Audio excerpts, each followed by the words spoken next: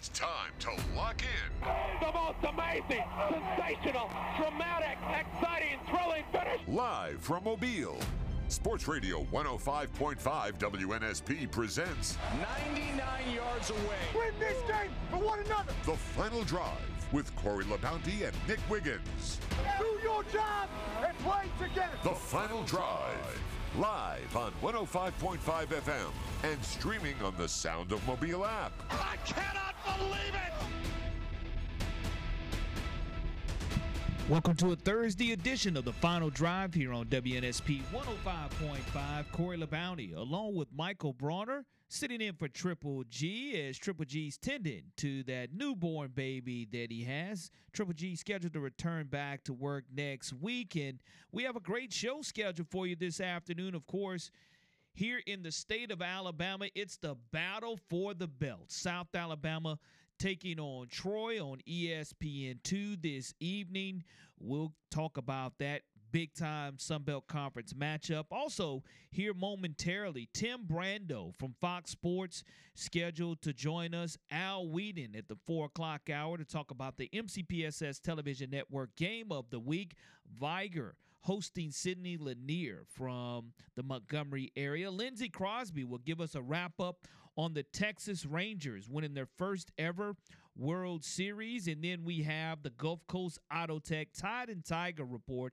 Chase Goodbrid will be joining us from the Tuscaloosa News, along with Philip Dukes from Auburn Undercover. So a busy Thursday edition of the Final Drive here on WNSP 105.5. Of course, tonight in the NFL, you have Tennessee and Pittsburgh playing one another, and that is a huge game as far as from the Steelers' standpoint, trying to get back on track. And Will Levis is the quarterback that's going to be starting for the Titans. We'll see if he's able to continue his winning ways as well. And I know that when you do look at the biggest headline that was yesterday, that was the huge one in regards to Bobby Knight passing away. And Bobby Knight, at the age of 83, passing away, one of the Mount Rushmore coaches for certain. And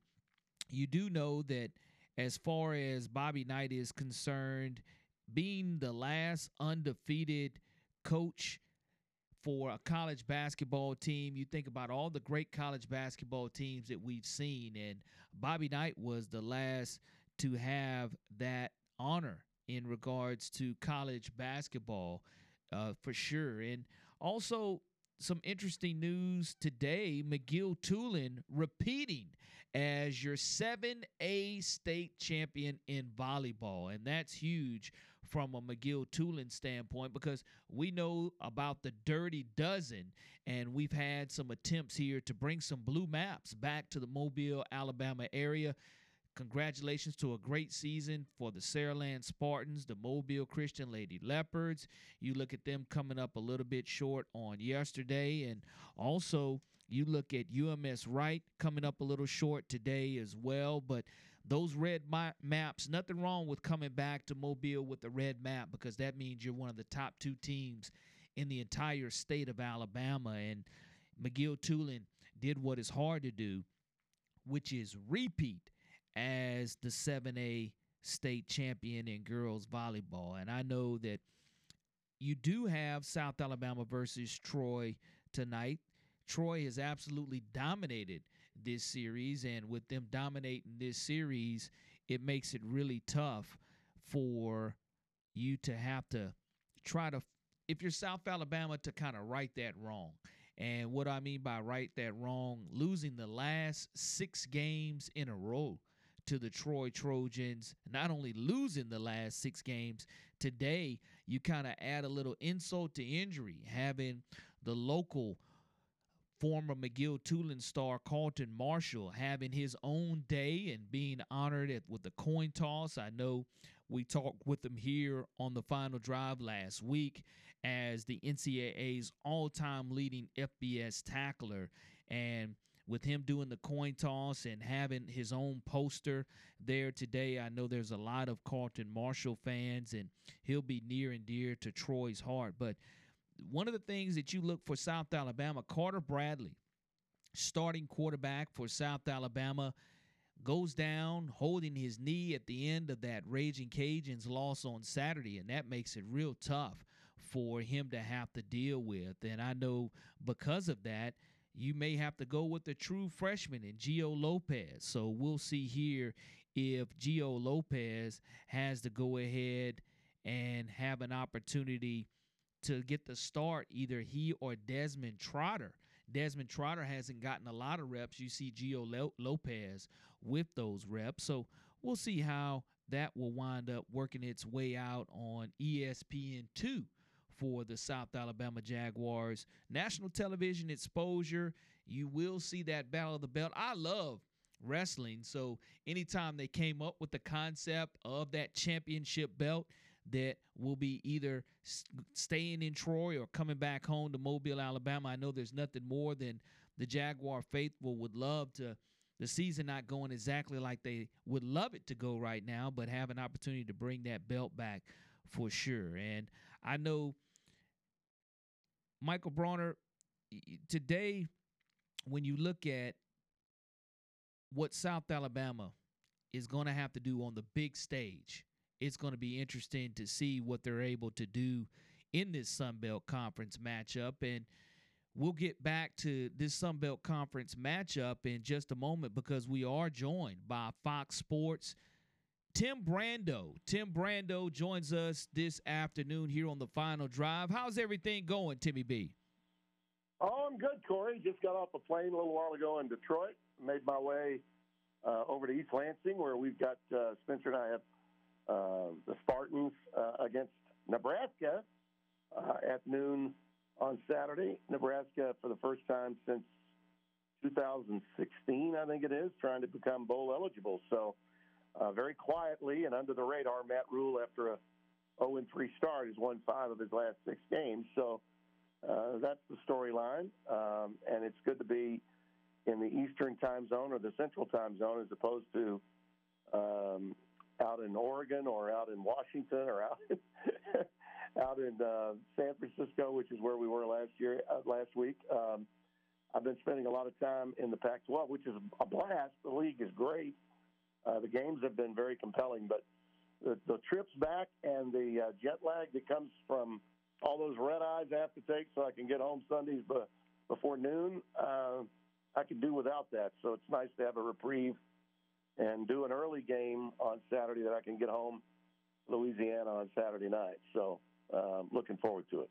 Absolutely love to hear you and your partner Spencer on the call. And I know that, Tim, there's a lot going on, not only in college football, but I wanted to touch bases on the story that broke while we were on the air yesterday afternoon here on the Final Drive in regards to Bobby Knight. And growing up, I know I watched your tremendous coverage of all NCAA basketball, but especially, you know, when you look at the general, Robert Knight, Coach Bobby Knight, and all his, whether you liked him or you didn't like him, that was irrelevant, because at the end of the day, I think that, you know, his resume does speak for himself. He is on that Mount Rushmore of basketball coaches for myself. And your encounters and times with Bobby Knight, would love for you to share those thoughts. Well, I saw the good, the bad, and the ugly from Coach Knight.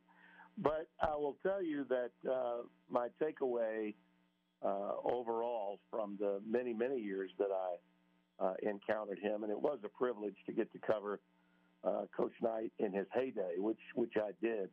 I was coming of age and getting my first opportunities in radio when he was winning the 1976 title.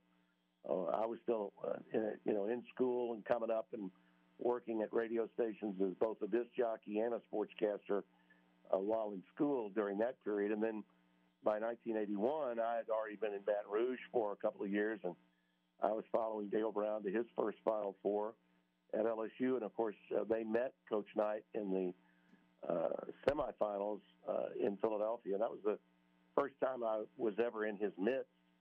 And then you fast forward to 1985, 86, as I'm making the move to ESPN as a broadcaster. to call some of those games, games involving Notre Dame with Digger Phelps and all those Big Ten matchups with the Lou Henson and Gene Cady at Purdue and Dr. Tom Davis in Iowa, the Hawkeyes. Those games were incredible, and to be side by side with Dick Vitale for all that was incredible. My glaring biggest, most emotional moment though came when I was thrown out of his practice. I'd been told before a big Monday game that Dick and I were going to do that practice was open. Vitale had not made it into town yet, into Bloomington, and I went to the practice. I had done a game at Michigan with Dick a week earlier, and he took exception, I think, with what he thought I had said but really didn't say during the Michigan telecast. And as I walked in the gym in Bloomington in the Assembly Hall, he began berating me, cussing me upside down, and telling me to get the blank out of his gym, and don't you ever come in here again. Don't you ever think about covering my team. I mean, it was really, I was 31 years old. I was still new and hoping to be widely accepted by every coach that I had to work with. So it was an emotional time, an emotional moment. And I remembered my sage advice from my mentor. Bob had no idea that my mentor was the great Kurt Gowdy. Bob loved Kurt Gowdy and was on his American Sportsman show many times. And without Kurt Gowdy, Bob would have not met his hero, who was Ted Williams, maybe the greatest hitter in baseball history, whom he idolized. And so I remember having met and been mentored by Mr. Gowdy back in 1982 at the Final Four. I remember vividly Gowdy telling me if I ever did a Bob Knight game to not be intimidated, and if he ever tried to bully me, to stand up to him. And so after he berated me in front of his team, and I think that was part of it, he was using me for effect to let his players know that not only did he intimidate them and instill fear in them to get a better response and better play out of them, but he would bully and try to intimidate anyone, including the guys on TV. So he was using me, and rather than just cowering and sinking down into the moment and appearing small, I stood up from the seat that I was in courtside and proceeded to tell him what a no good blankety blank I thought he was, and what a thrill it would be to leave his practice, because no one ever learns anything at your practice anyway, because you run the same damn motion blank offense that everyone knows what's coming. And then I just stormed out, slammed the door behind me inside Assembly Hall. I did all of that, and then as I walked out of the room, I got, oh my God, what did I just say? Well, I just told one of the greatest coaches in the history of the game to go blank himself. And so I'm pretty emotional. I get to the hotel, the Holiday Inn in Bloomington. Vitale shows up, and Dick loved the general. He went on and on. I'm sure you can hear it ringing in your ears. He's the general. He's Robert Montgomery Knight. He's unbelievable. And so I get to the hotel, and everyone knew, and certainly Bob knew that I was from Louisiana, and he knew that he didn't like Dale Brown, and Dale Brown didn't like him. So he revved up a little bit of a hatred for me because of my association with Dale. And I went to Vitale, who loved Dale Brown as well, and I said, Dick, I don't give a blank what you think about him. You say anything great tonight, I'm going to blah, blah, blah, blah, blah. I got news for you. He bullied me. He treated me like someone beneath him. And Dick immediately said, Timmy, you don't understand. He's testing you, baby.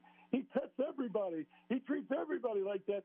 But what did you do? What did you say? And I told him. I said, I stood up to him. I told him off. I cursed him back. And he said, oh, that's going to be great. You watch tonight. he'll come over, he'll tap you on the butt, tell you, you're a good guy, and he thinks the best of you. And sure enough, would you know it, as we were coming on the air, right before the tip-off, doing our on-camera, he had to walk right by me to get to his bench. He had his program, as he always did, rolled up in his hands. He hit me on the backside, and then he clutched my left shoulder and squeezed it as if to say, hey, man, I'm sorry. And then I looked over because Vital, as usual, was talking. I was listening. I turned to look at him, and he gave me a wink and a thumbs up to say, we're good. And you know what? From that moment forward, he had a healthy respect for me as I did for him. And really our relationship was born from that. And then moving forward through all the years when he was at Texas Tech and he got them into the NCAAs, I covered those teams in the tournament. And we shared a lot of stories, especially about Kurt Gowdy. And I got to tell him that I told him off because his hero, Kurt Gowdy, was also my hero. And Gowdy told me, never let the guy bully you or he'll try to run over you all the time. That's how he rolled. That's the way Bobby Knight rolled. And he wanted and demanded that the people that he was going to be associated with stand up to him and not cower when he was threatening them or belittling them. And that was just sort of the method to his madness. And it helped me a great deal. But he did a lot of great things for a number of people that no one knew about because he just didn't want anybody to know. There was a softer side to him, a charming side, in fact.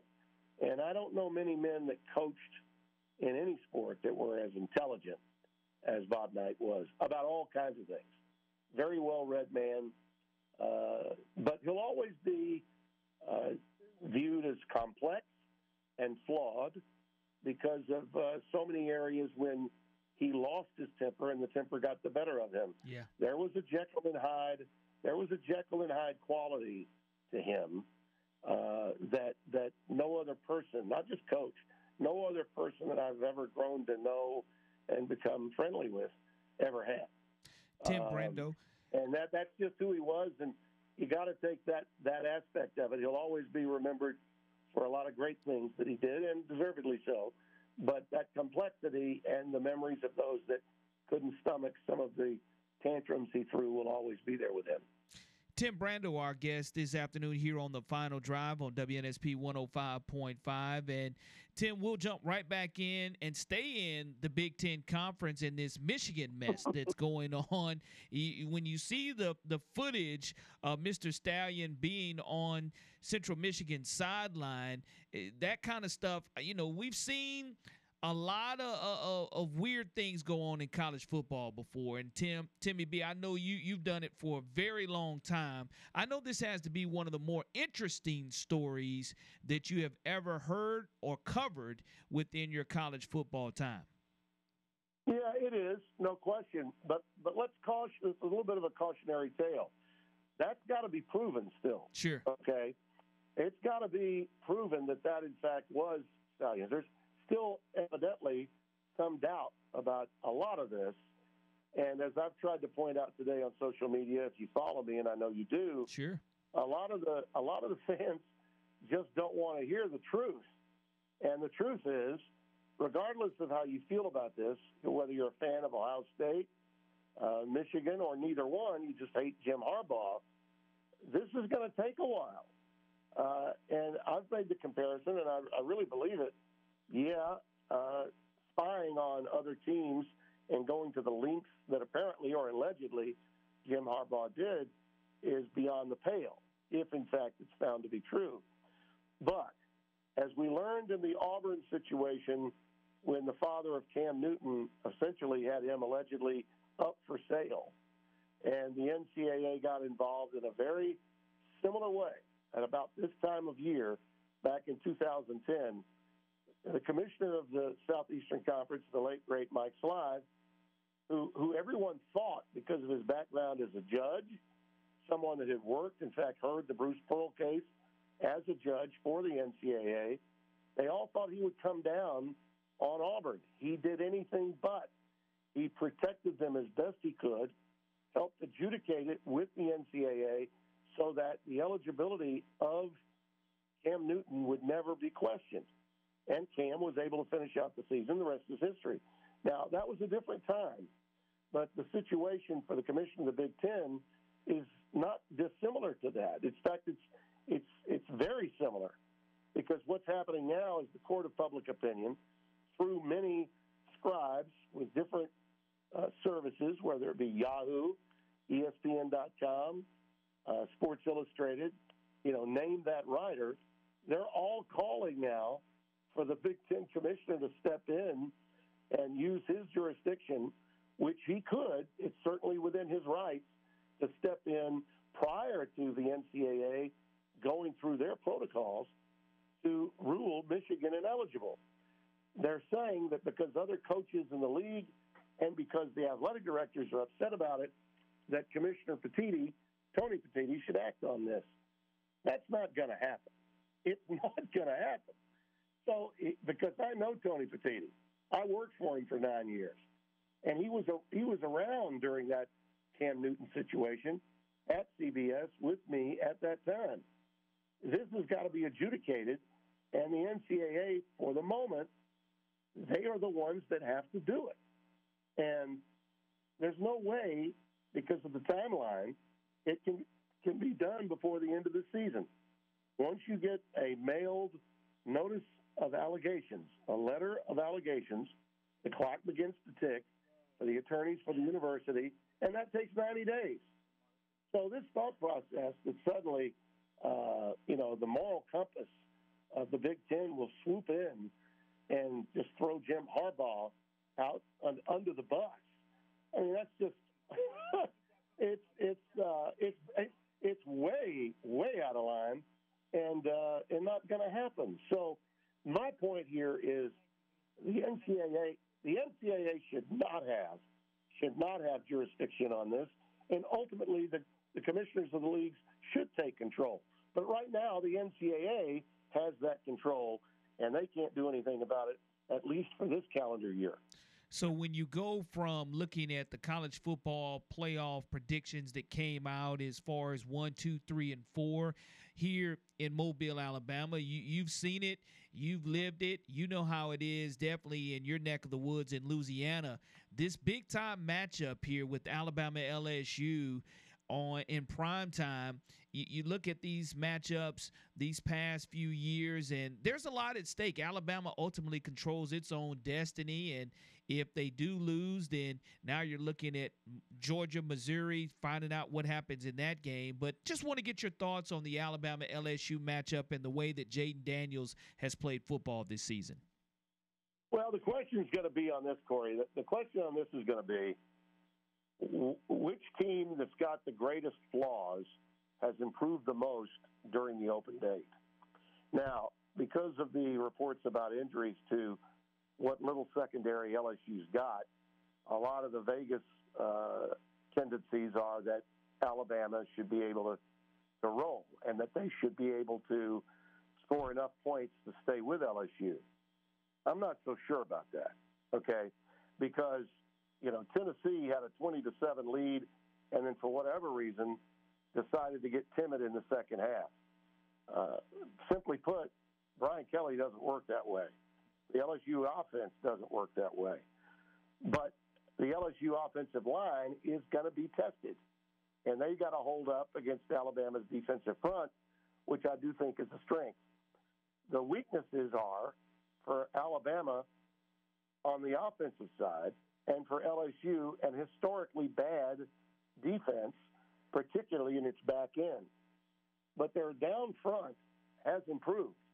Pete Jenkins was rehired, the old defensive line coach who goes as far back as 1981-82 on that staff, has been brought in by Brian Kelly. We'll see if they can get some pressure on Milroe and allow Perkins, their do-everything linebacker, to make some plays for them.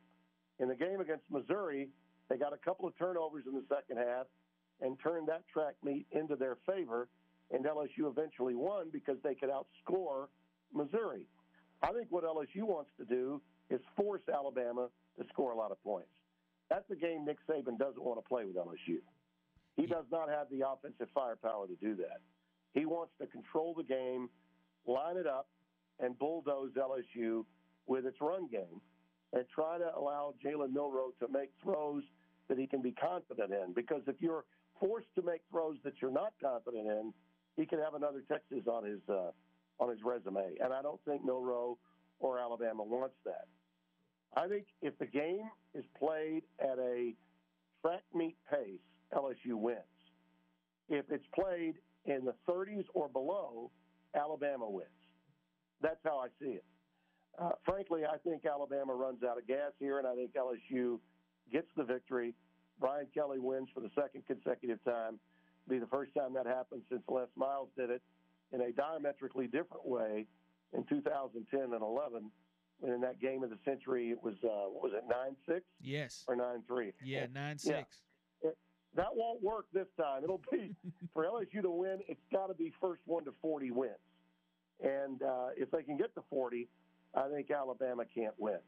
If Alabama keeps the game in the 30s or below, I think the Tide gets the job done and they move on. But I had Alabama losing a couple of games this year. Frankly, it could have been A&M, could have been Tennessee, or Ole Miss. Didn't happen with either of them. So I think it will happen this time with LSU winning.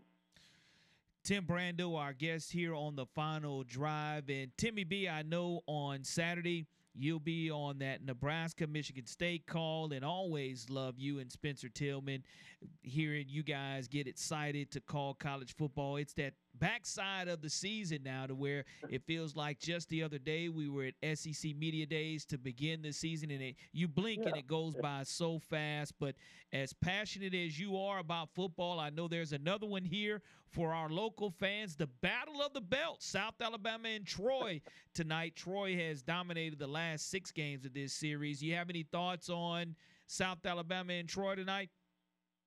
Well, I'm curious as to whether the South Alabama team that whooped Oklahoma State shows up, or the South Alabama team that has been refreshingly inconsistent enough that, now all of a sudden it looks like Troy might be in a position to get it done against them again. That's the thing with South Alabama. It's been, frankly, crazy to watch. And my friend Rich Rodriguez over at Jacksonville State, what a job he has done, by the way. Yes. Just an incredible job he's done. It's been a wacky season. I look at South Alabama and I see a team that in that league where Tulane is once again in a position to make it to a New Year's Six bowl based on the ratings of the rankings of the College Football Playoff Committee the other night. South Alabama was a team that everybody thought could beat Tulane early this year. And of course, they proved it a little bit later on with that performance they had against Oklahoma State. Look at what the Cowboys have done since. So that win for them was really good. They just have to bottle it and be more consistent with their game. I think South Alabama has the personnel to win the game, but they've just not been able to put games back to back. I think that's the concern you've got to have for them. Tim Brando, can't thank you enough for taking time out of your busy schedule to join us here on the Final Drive on WNSP 105.5. How can everyone not only follow you on Twitter/X and also go ahead and chime in and check into your great Saturday coverage that you and your partner Spencer will be bringing us? Well, as we said, Saturday, this time it'll be on FS1 at noon with Nebraska and Michigan State. Next week we're on a 6-day hold. I think we'll either have TCU in Texas or Oklahoma, West Virginia, depending on what happens with the games this weekend. So we're not sure where we're going to be. Timmy B on Fox on Instagram. You can also follow me on Facebook as well as on X/Twitter. Probably the easiest thing for your fans in Alabama to do would just be follow the Brando, you ignorant slut tweets, because that's what I'm going to be getting for picking LSU to beat Alabama. Hey, no problem there, Timmy B. Hey, look, you called it like you see them. You got a 50-50 chance of being right, 50% chance of being wrong, but we'll be in for a whale of a football game. As I've said many times, Corey, I don't get paid for predictions. There you go. I just give them. You ask, and I answer. Okay, I get paid. Welcome back to the Final Drive on WNSP 105.5. It's a Thursday edition, and of course that means at 5 and 5:30 we will have our Gulf Coast Auto Tech Tide and Tiger Report. Chase Goodbrit from the Tuscaloosa News and Philip Dukes from AuburnUndercover.com will be our guest during that hour, and want to thank Tim Brando for joining us this afternoon. And always great to catch up with Timmy B in the app. You have people saying, hey, look, surprise, surprise that Tim Brando picked against the Crimson Tide. Like he said, he just calls it like he sees them. And he will be on the call with Spencer Tillman this Saturday for Nebraska and Michigan State. And tonight, we already mentioned South Alabama and Troy on the table, but also you do have some NFL action. Tennessee at Pittsburgh, and Will Levis getting that start for the Tennessee Titans. We'll see if we see vintage Derrick Henry or what we'll get out of Najee Harris and the Pittsburgh Steelers. So plenty to keep your eye on. And last night, the Texas Rangers clinched their first ever World Series, 5-0 winners, taking that series 4-1. And anytime you look at a franchise having a chance to win their first ever, that's always special. And a Rangers organization been in business for over 60 years, having that opportunity to win it all. And talking about winning it all, we touched on Tim Brando a little bit about the Michigan scandal that's going on and the fact that you had the Big Ten coaches asking the commissioner, Tony Petitti, to take action immediately for the sign stealing that took place allegedly there by Mr. Stallion. And that whole story continues to unravel, and today the new twist in it was the other coaches in the Big Ten immediately wanting some type of action by the commissioner. And Tim Brando says just is not going to happen. And Bronner, it would kind of be shocking if the commissioner lays the gavel down earlier than an investigation continuing to be completed and him making a ruling before he has enough evidence not only for the NCAA to make a ruling, but for himself to make a ruling. Yeah, I'm all for due process or whatever term you want to put on it. It seems like, obviously, doesn't look great, but I don't think in the middle of the season without a full investigation or whatever you want to call it, you can just say, all right, we need to punish Michigan now, suspend Harbaugh. Or I mean, I don't. I understand being up in arms, like, oh, they're just going to keep playing, and I probably wouldn't be as up in arms if they weren't a national championship contender. If this was, I don't know, Purdue or someone like that in the Big Ten, I don't think this would be nearly as big a story, and I don't think there would have been a conference call between the Big Ten coaches demanding something be done about it. But it is what it is. Does it look good? No, but nothing you can really do about it right now. What are you going to do, cancel their season? No, you're not going to do that. Again, like you said, just doing your due diligence and letting it run its course and find out what's going to go on there. And as we're continuing to talk about the college football matchups, a couple of weeks ago, we had Fairhope's own Riley Leonard to step onto the field against Florida State and not be 100% healthy. And now Riley Leonard, according to this report on ESPN, will be out an extended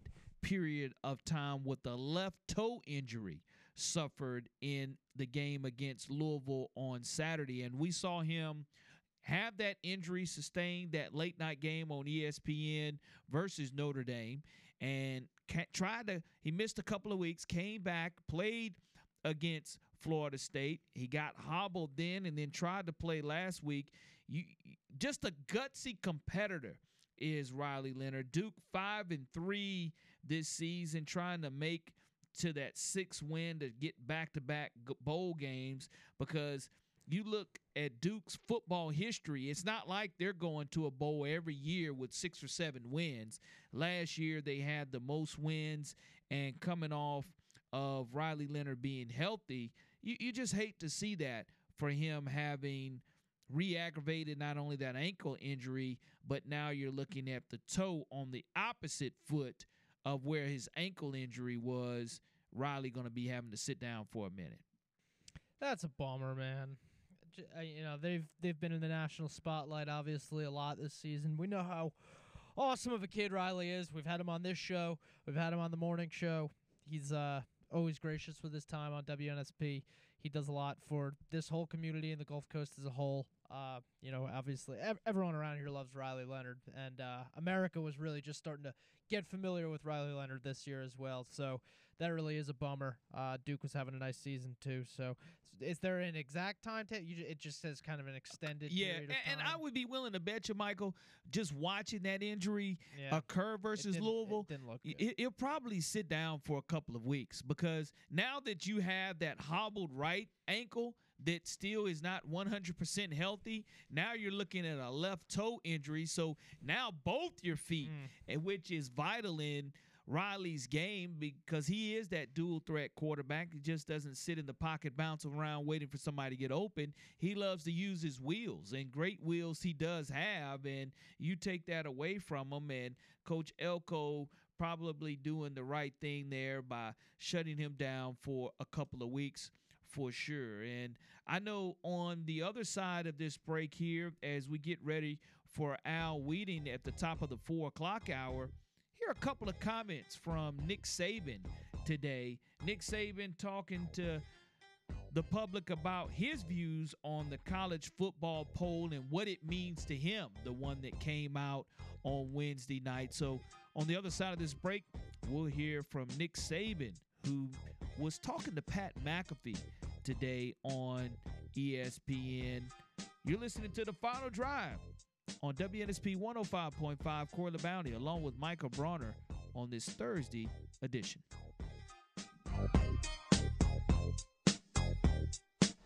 Hey, this is Showtime boxing analyst Steve Farhood, and you're listening to Sports Radio 105.5 WNSP.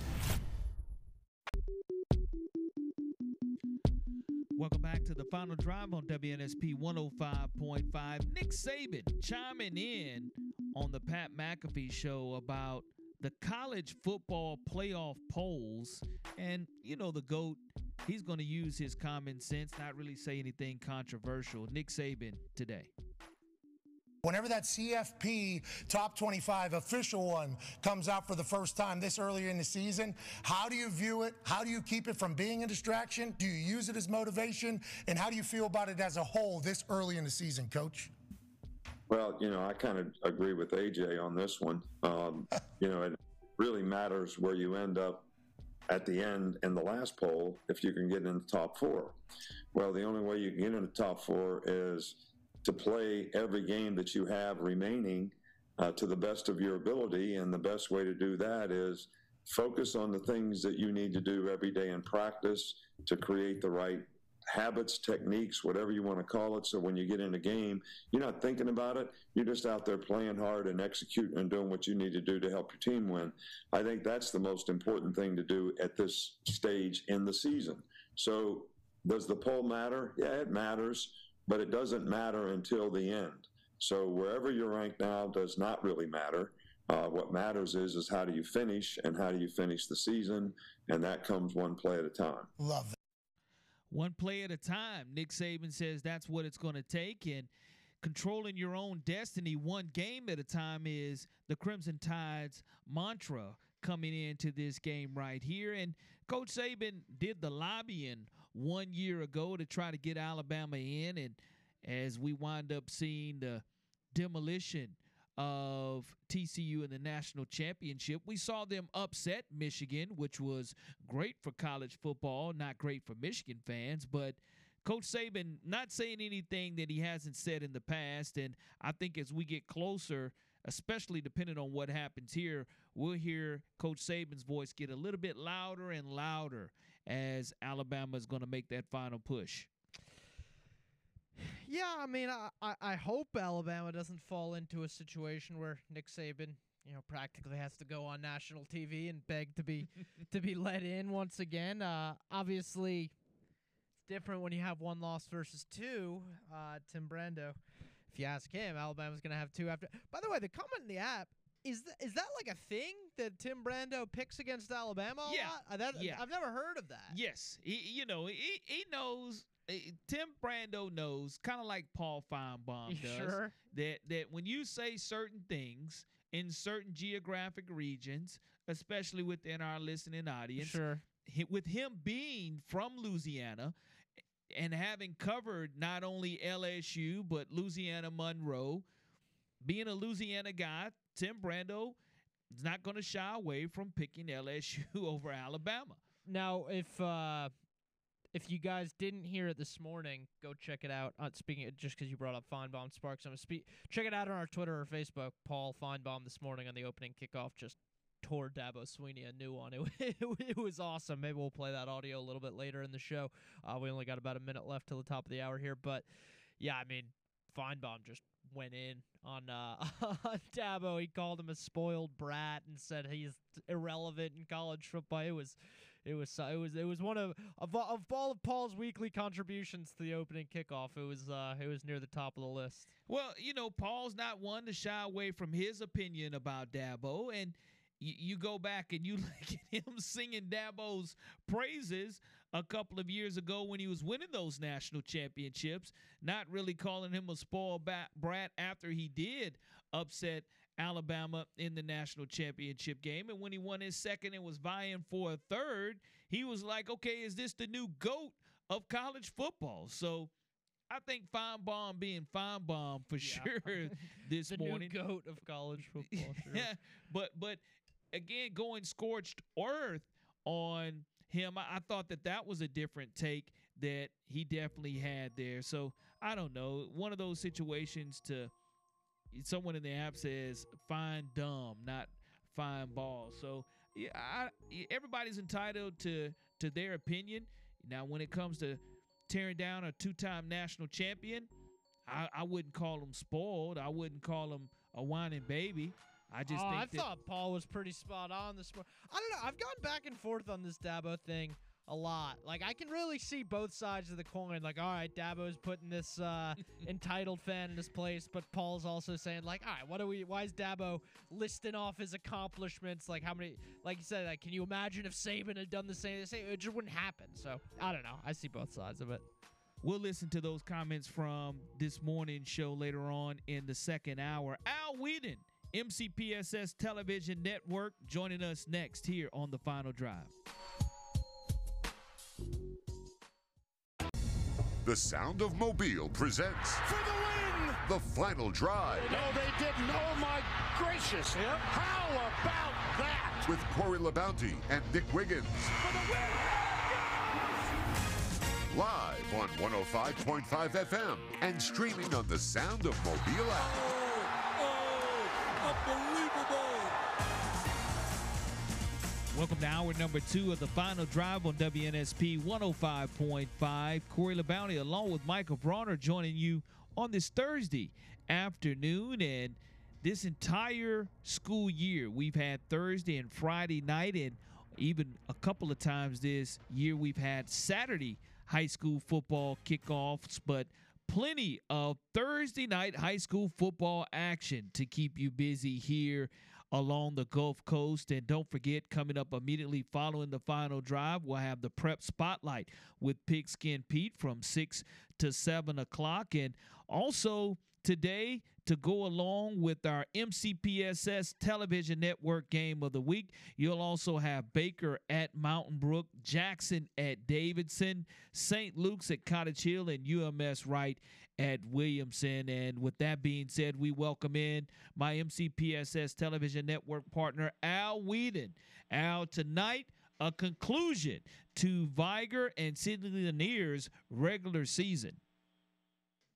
Yeah, it sure is, Corey. It'll wrap up the regular season for both of the schools. And here's a historical note for those who may not be aware. This will be the last ever regular season football game for the Sidney Lanier Poets. The Montgomery Public School System is closing that school, so they don't even have a freshman class at Sidney Lanier. They send all the ninth graders to Carver. So that means next year the remaining sophomores and juniors, they're kind of they can go to any school they want to go to. So this is actually the last ever regular season football game for Sidney Lanier. They have made the playoffs, Corey, so they will play a game next week. They are in the playoffs in their area. So they made the tournament, but as far as regular season, this is it for Sidney Lanier. And for the Viger Wolves, they don't want this to be the end of their season at all, Corey, because, you know, they're kind of still in the playoff hunt. They need to handle their business tonight against Sidney Lanier. It's kind of a logjam right now in 5A Region 2, where you have BC Rain at 5-2 in region play, Faith Academy at 5-2 in region play. Viger has wrapped up region play, so they finished with a record of 5-3. But right behind them sits UMS Wright at 4-3, and UMS Wright plays Williamson tonight, and BC Rain plays Gulf Shores tomorrow, and Faith Academy plays LaFleur tomorrow. So you have about 4 teams trying to jockey for 3 spots. So a win tonight for Viger is huge because they're playing a larger classification team. Sidney Lanier is a 6A school technically. Even though they only have less than 350 kids in the building, they're still classified as 6A.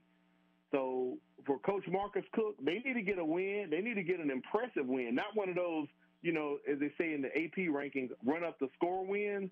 But every point will help Viger go a long way because right now it's out of their hands. All they can do is win tonight, and they're going to need some help from a few other teams to lose tomorrow night to maybe try to ease up this log jam that's happening in 5A Region 1. Well, that's the great thing here on WNSP, that we're going to give you 6 consecutive hours of high school football, taking you all the way until midnight on tomorrow night, early into Saturday morning. And the great part about that is Pigskin Pete and the Piglets are going to need every single minute of that once the post game concludes because of the log jams that are going to have to be figured out. And I know I was talking to Coach Yelding from BC Rain, who is absolutely playing phenomenal football here as of late. You have to go all the way to the tiebreaker letter L on some of these tiebreakers. You know, you have tiebreaker A, B, C. Get all the way to the letter L to determine some of these log jams across the state of Alabama, and especially here locally in 7A, 6A, and 5A. I have to tip my hat to Coach Yelding. I know he's a very astute and knowledgeable young man, and for him to do that research, I commend him.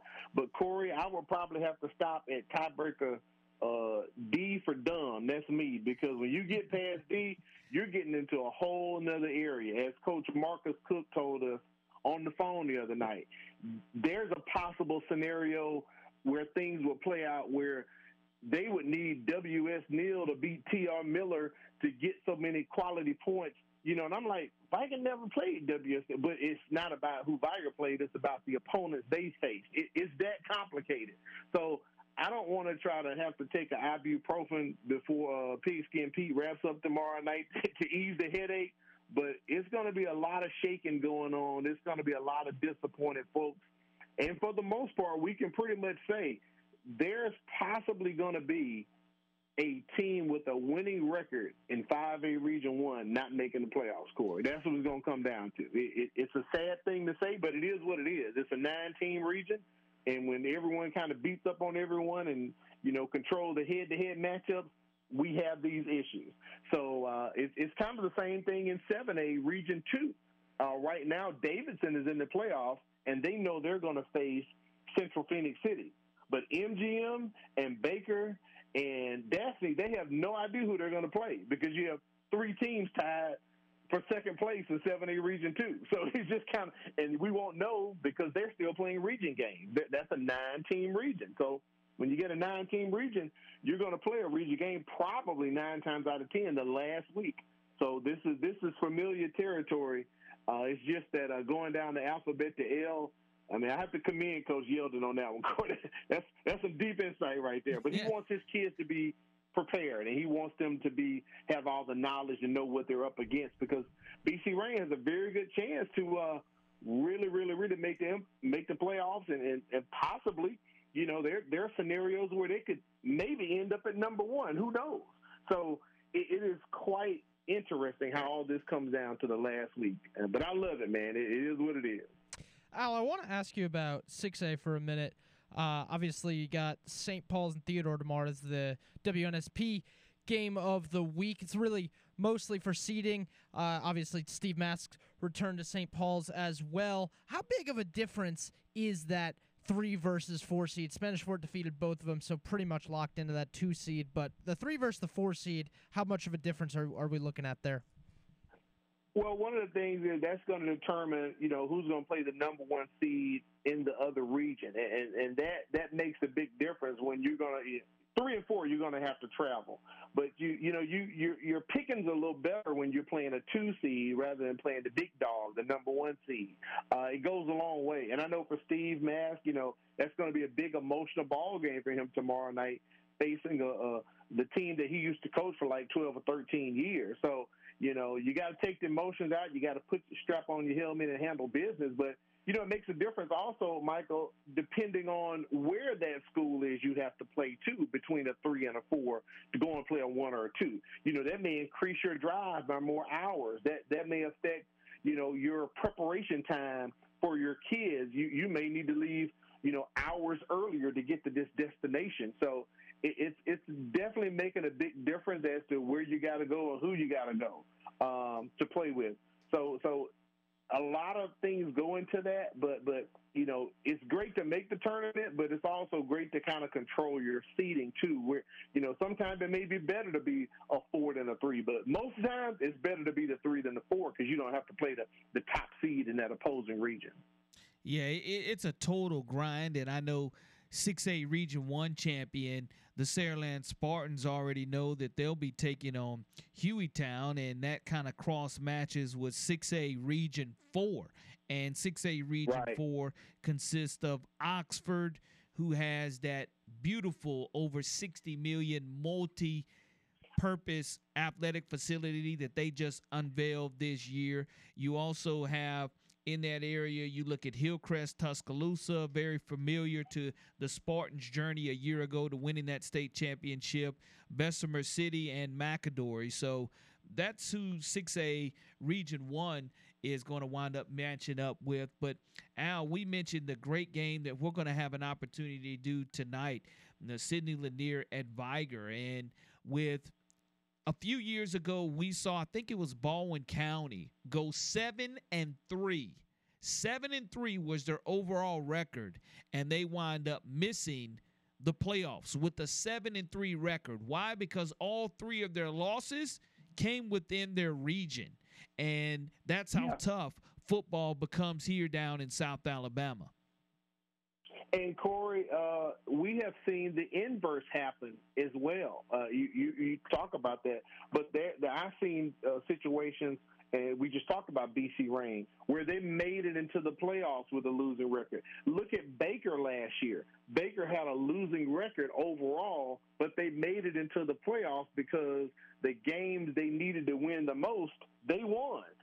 Now, they got into the playoffs like at 4-6 or something, but they still made the playoffs. They made the tournament. So, the exact opposite can happen sometimes. It always hurts when you have a winning record and you don't make the playoffs. It kind of puts a little stain on your card or stain on your resume. Like, why could we not get over the hump? But you raise a very good point. The three or four games that you lost were the region games that hurt you the most.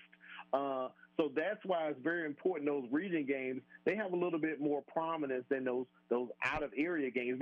Now, here's the other opposite that happens. Look at a team like BC Rain, who is in this playoff hunt that's going on right now. Well, for the Red Raiders, they have a win over Excel. They have a win over Davidson, outer region. So that kind of helps them out when you start getting into those tiebreaker situations because you have wins over teams who are in the playoffs and doing well in their region. So you get quality points from those wins to help you out in this tiebreaker situation. So yes, BC Rain has a winning record right now at 7-2 and 5-2 in region play.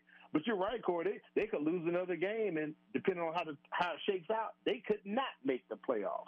So what's helping them are those out-of-region wins, as opposed to some teams who may not have those, but they're still in the fight trying to make it in. So that's the importance of tonight's game with Viger. Like I said at the beginning of the interview, with Lanier being a 6A school and Viger being a 5A school, if they get the win tonight, the Wolves, they're going to gain some more quality points with an out-of-region win, and that's going to go a long way because you have Viger and Williamson playing tonight, and that's a key matchup with UMS Wright coming in at 4-3 in region play.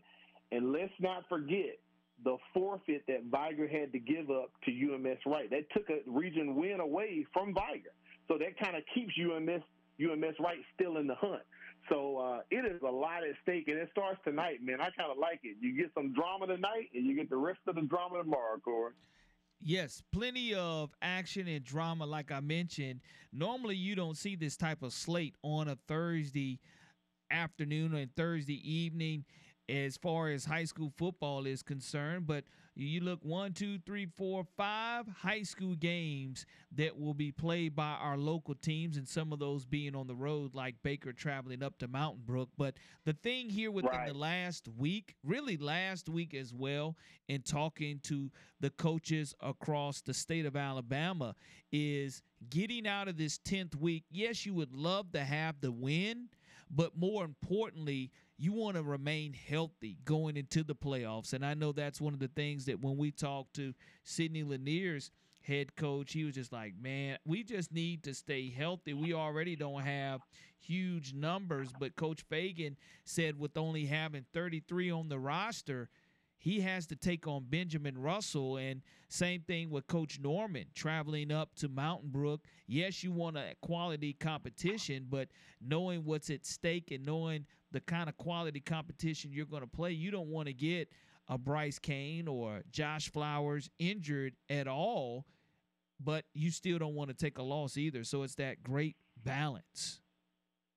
Yeah, Coach Fagan talked about that. One of his key players, young man named Tormund LaPrade, who serves as a punter and also the strong safety, he's a little banged up. If it wasn't probably the last week going into the playoffs, he might play this kid, but he wants to save him for next week against Benjamin Russell, as you said. So, Corey, we have a situation taking place tonight, something I've never seen. They're going to play the ball game without a strong safety. He's just going to take one of his backers and make him like a jack backer or a Sam backer and kind of maybe put him in a rover position. And I had to text him back and say, Coach, I'm short a player. He said, well, I'm not going to play LaPrade because I want to hold him for next week. I want to make sure he's, up to speed. So he said, we're not going to have a strong safety listed. We'll have 11 out there, but we technically won't have a strong safety. So, those kind of little quirks and little things happen like that because, you don't want to show your hand, but you're right, Corey. You want to go into the playoff run at 100%. So you look at a team like MGM, who's having a historic season. They're undefeated for the first time in over 50, maybe 55 years, and they're on the bye this week. So they can sit at the house, they can get healthy, they can go scout who they're going to play next week, even though they don't know right now who they're going to play next week. It's 3 teams up for grabs. But for Coach Golson, the way his schedule ran, he played 10 in a row, and his last week, week 11, he's off. So he kind of has the built-in break. Some schools take a week off. Last year, this same thing happened, and it's ironic we have Viger in this situation. They only played 9 games last year, Corey, 9. So they had two byes. Well, that second bye was the last week of the season, and unfortunately, they didn't have that 10th game, and that's how Williamson was able to leapfrog Viger and get into the playoffs because Williamson beat MGM last year. That's a higher classified team. So it kind of made sense for Coach Cook to book this game. So now he has 10 games, and who knows, this could be the game that could possibly propel them and keep them in the playoff hunt. Al Wheaton, our guest this afternoon on the Final Drive. Al, how can everyone tune in and get their little high school football action? Because, again, when you look at what's at stake, not only for Viger, but across the state of Alabama. We'll be giving you those scenarios. High school football action on the MCPSS network for the first time this season on a Thursday night. And it's the first time we're going to Wolfpack Stadium in Pritchett as well. So I'm excited about that. We get to go to see their new stadium. But tonight, a special Thursday night edition of the MCPSS High School Football Game of the Week. If you're Comcast Xfinity customer, check us out on Channel 15. If you are a Mediacom customer, that's Channel 81. If you subscribe to ATT Uverse, you can check us out on Channel 99. Also, if you have a Roku-enabled TV or a Roku stick, just simply go to the search panel and search for MCPSS TV.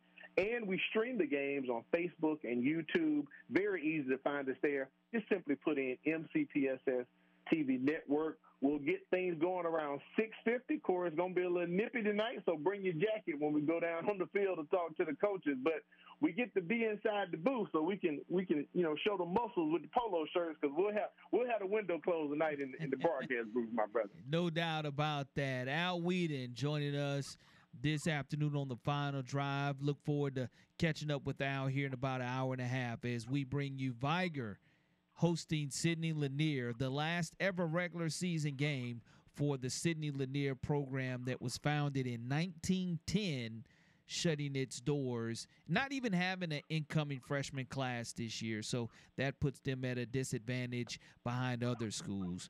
Al, we appreciate it. We'll see you shortly. Hey, thank you so much, Corey. Thank you for allowing us to be on WNSP all season. We really do appreciate it as we show the kids all this love. We'll see you in a couple hours, buddy. Absolutely. Al Whedon joining us this afternoon here on the Final Drive. We'll be right back.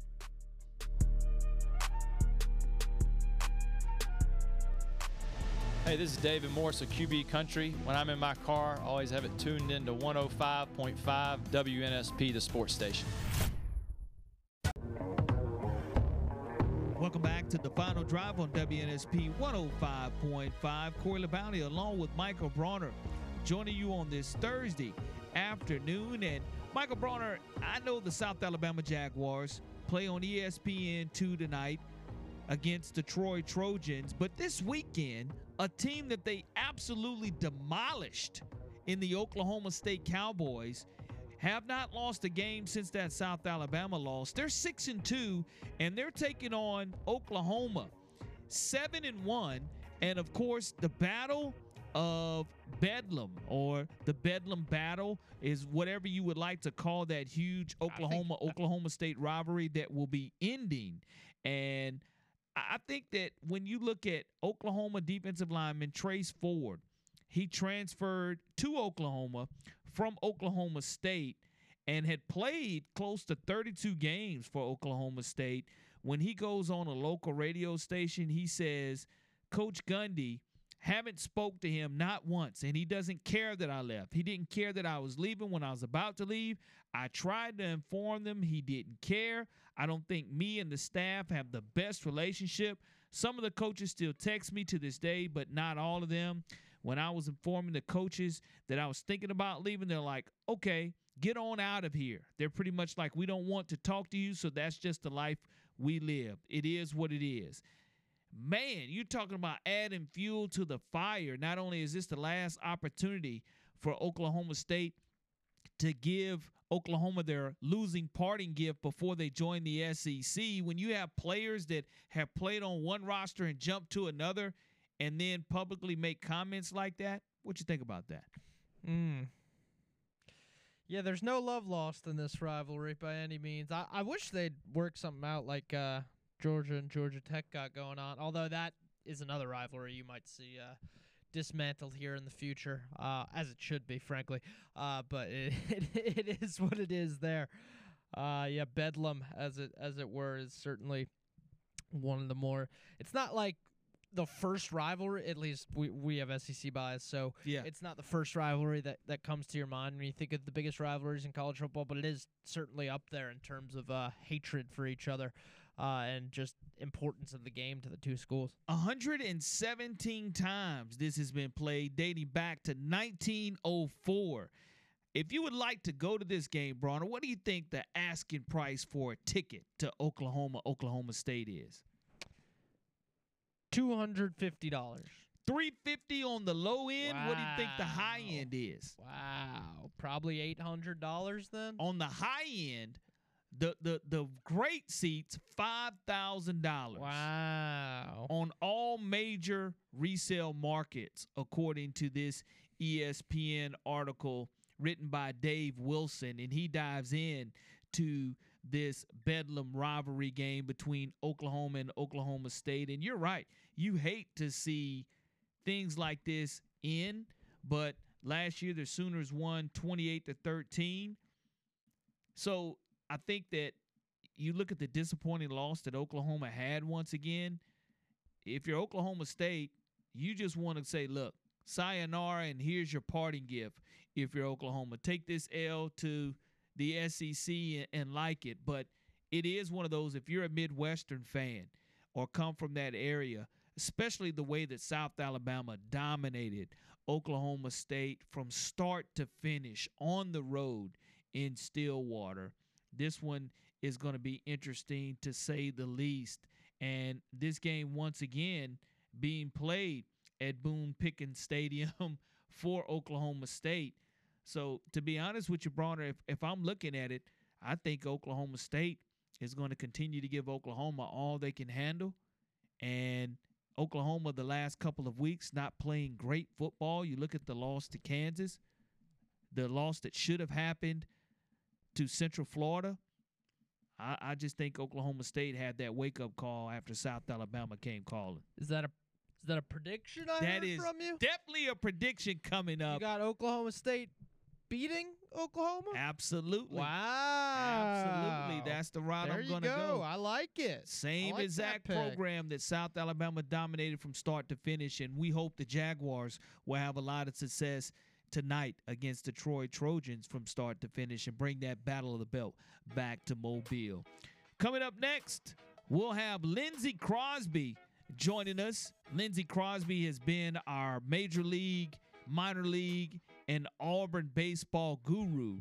And as Auburn baseball is playing some exhibition games, getting ready for the spring, he'll give us a wrap on the history that the Texas Rangers were able to make last night in the World Series. You're listening to The Final Drive. Corey LeBounty and Michael Bronner right here on WNSP 105.5.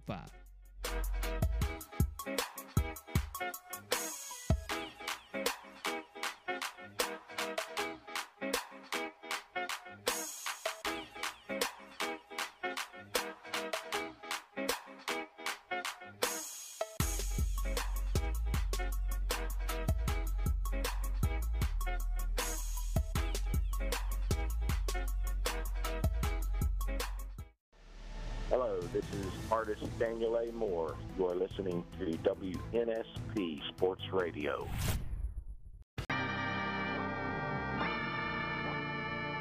Welcome back to The Final Drive on WNSP 105.5. Corey LeBounty along with Michael Bronner on this Thursday afternoon. Make sure you bundle up tonight if you're going to go and check out some high school football action, because it's going to be a little bit chilly tonight, and bundle up tomorrow night as well. But the weather will be warming up this weekend for the Port City Classic that will be going down at Ladd Peebles Stadium between Alabama State and the Grambling Tigers. And last night, it went down in Arizona. Only took the Texas Rangers 5 games, taking the World Series 4-1 over the Arizona Diamondbacks, winning 5-0 last night and securing the first ever World Championship and World Series being brought back to Arlington after 60-plus years. And Lindsey, this is one of the teams that I know when I asked you for your postseason prediction, you had the Rangers making it to the World Series, but had no idea that in their journey they would set a Major League Baseball record, 11 consecutive road wins on their way to hoisting up that trophy last night. This honestly felt like one of those, this was destined to happen, right? Like they were just somehow fated to win and there was nothing that could happen that could stop them. I mean, 11-0 on the road. Who does that? Like, what are the odds of something like that happening? But the Texas Rangers go out and do it. They win the World Series. I had them in 6 when I came on this show last week, so they even did be one better than I thought they would. Absolutely. They handled their business. And, you look at Bruce Bochy, having an opportunity to win multiple world championships. And I know that he is a first ballot Hall of Famer, but being able to bring that world championship to the Texas Rangers, and you look at the pitcher, you can't forget his name, Corey Seager, having a wonderful series and having an opportunity to win the most valuable player for not one, but his second opportunity to be the most valuable player of the World Series. He's putting his name in some pretty high cotton also.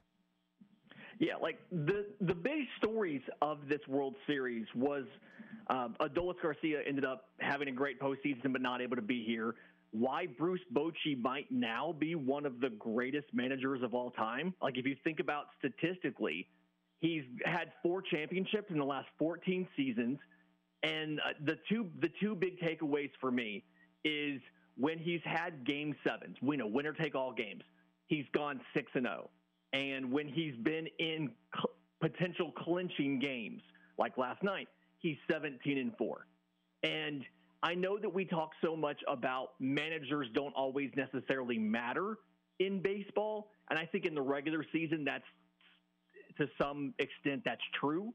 But in the postseason, as we saw, not taking a pitcher out at the right time, or taking them out too early can turn around and can mess a team up. And Bruce Bochy did everything right in this World Series, got a championship, and I think he has to be in that conversation for one of the greatest of all time. And then Corey Seager is just he almost breaks the models when you're trying to evaluate hitters. I mean, he's a shortstop who batted .327 with 33 home runs and a .623 slugging percentage. He would be the AL MVP if he played more than 119 games, despite what Shohei Ohtani did.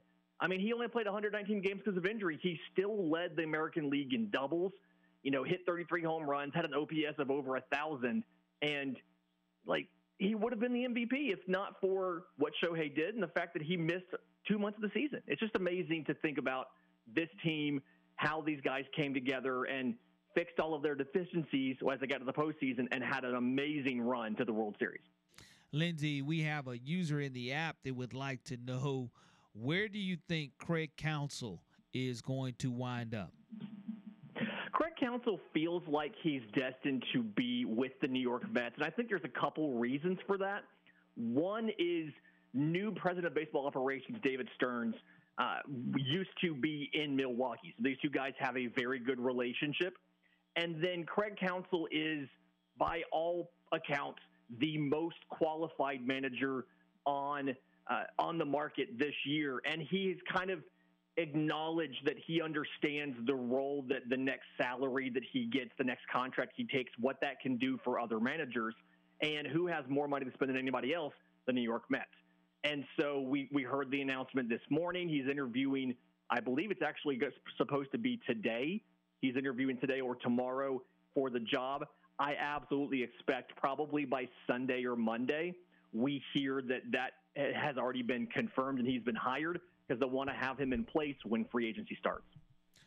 Lindsey Crosby, our guest this afternoon here on The Final Drive on WNSP 105.5. Lindsey doing a tremendous job, host of Locked On Farm, covering the minor league baseball system, writer for the Auburn Daily and the Braves Today. And Lindsey, off-season free agency is going to be what's at stake here. And, as an Atlanta Braves guy, of course, you would love to hear the name Shohei Ohtani and the Atlanta Braves in the same sentence. But where do you ultimately think he is going to wind up landing from a free agency standpoint? And what do you think his price tag will be? So Shohei Ohtani, every team would get better by adding Shohei. Even the fact that he can't pitch in 2024, I don't think matters. He's such a good hitter that every single team would get better by adding him. But like you said, the price tag, That's going to be the big thing. There's been a lot of speculation. How much would he make if you base it off of the Aaron Judge contract, things like that? It's entirely possible Shohei Ohtani breaks $400 million, possibly even $500, depending on the length of the deal. I had been pretty insistent all offseason. All season.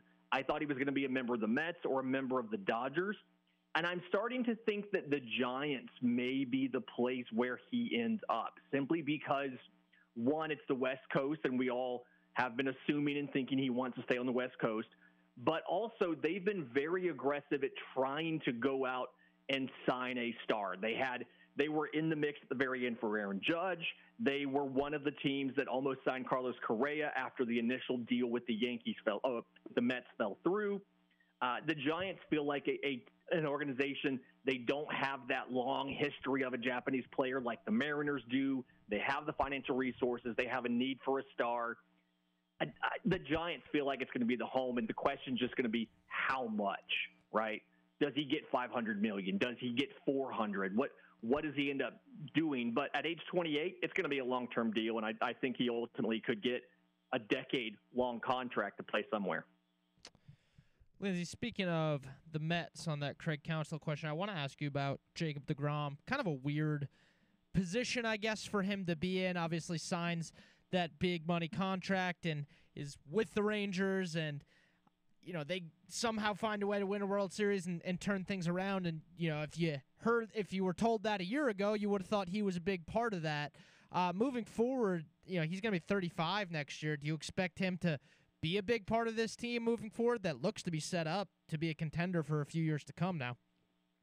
Well, here's the thing: is financially, they're committed to him for 4 years, right? He's making $40 million in 2024. He'll be rehabbing that second Tommy John surgery, but then 37, 38, 39, like he's under contract for $37 to $40 million in all those years. And I think we've seen recently that some of your amazing pitchers, your top of the line pitchers, have been able to pitch later into their 30s. I'm thinking about Justin Verlander, Max Scherzer, but also that's kind of your little bit of cautionary tale. Max Scherzer has been, we've seen the injuries, especially this year, really take away from what he could be. So ultimately, I expect deGrom to come back to the rotation. I don't necessarily think he'll be the Jacob deGrom that we knew him to be, but I think he'll still be a pretty effective pitcher for the duration of that contract. I don't expect him to win the Cy Young again, but I do think he will be a good pitcher. And Scherzer is there for one more season, and I think as Scherzer rides off in the sunset and retires, that's when deGrom will be coming back from Tommy John, and he'll take over as the ace of that rotation for probably 3 or 4 years. Now, when we go back and look at the Texas Rangers organization, it has some ties to Mobile, Alabama, because on opening day, Bubba Thompson is the starting outfielder for the Texas Rangers. And I know things didn't go the way Bubba would have liked this season, because ultimately now, just last week, he was claimed off of waivers by the Royals, and then now is a member of the Cincinnati Reds organization. But Bubba Thompson, you look at him being on that opening day roster for the Texas Rangers and robbing Philadelphia Philly in the outfield on opening day. He's one of those guys that still is eligible for a ring too, isn't he? He is, and a lot of teams, especially when they win that first championship in franchise history, they really go out of their way to make sure that every player who played a role that year and every staff member who was important and who's been with the organization for a while gets a ring. So I would expect Bubba Thompson to get a World Series ring. He played in 37 games. He hit, I don't think he hit any home runs, stole a couple bags, played some decent defense in the outfield.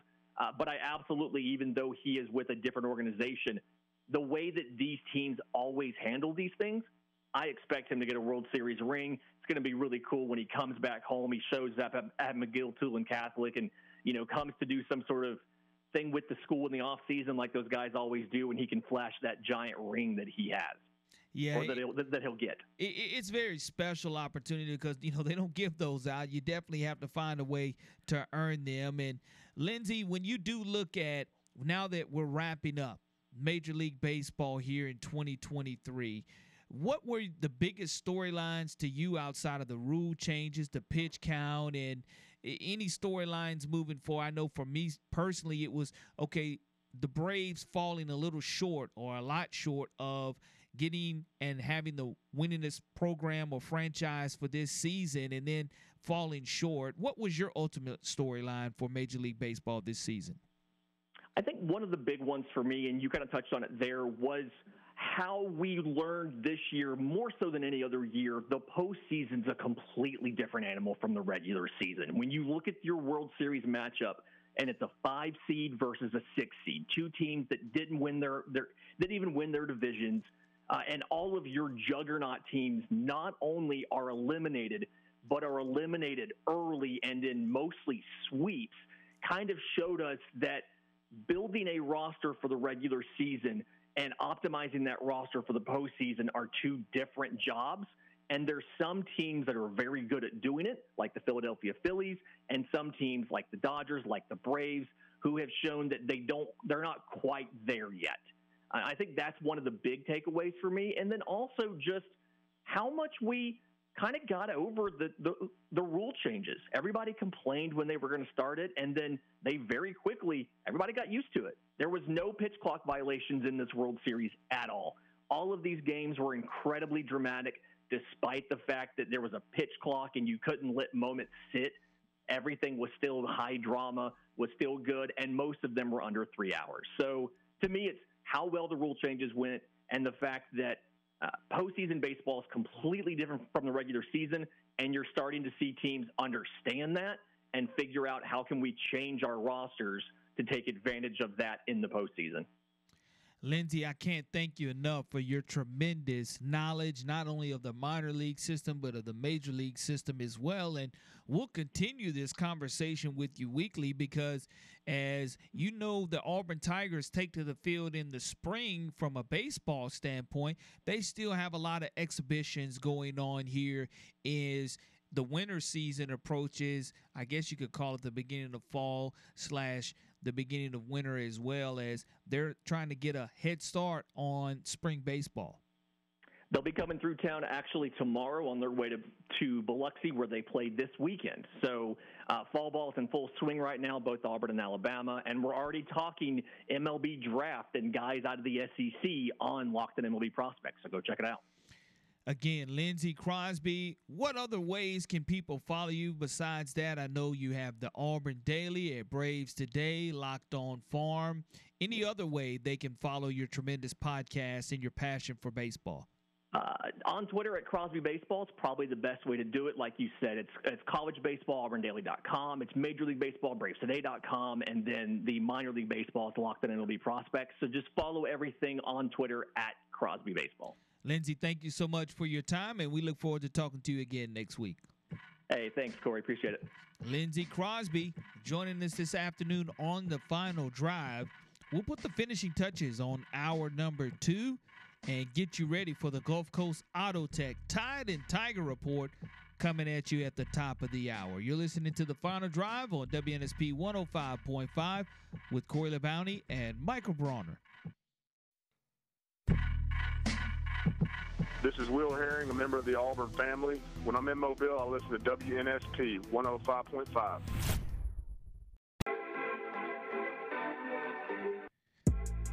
Welcome back to The Final Drive on WNSP 105.5. Want to thank our guest this afternoon, Tim Brando, Fox Sports, chiming in on not only his relationship with the controversial and loved Bobby Knight, but also about the Michigan sign-stealing scandal, South Alabama's chances against Troy tonight, and he also had something and a prediction on the Alabama-LSU game.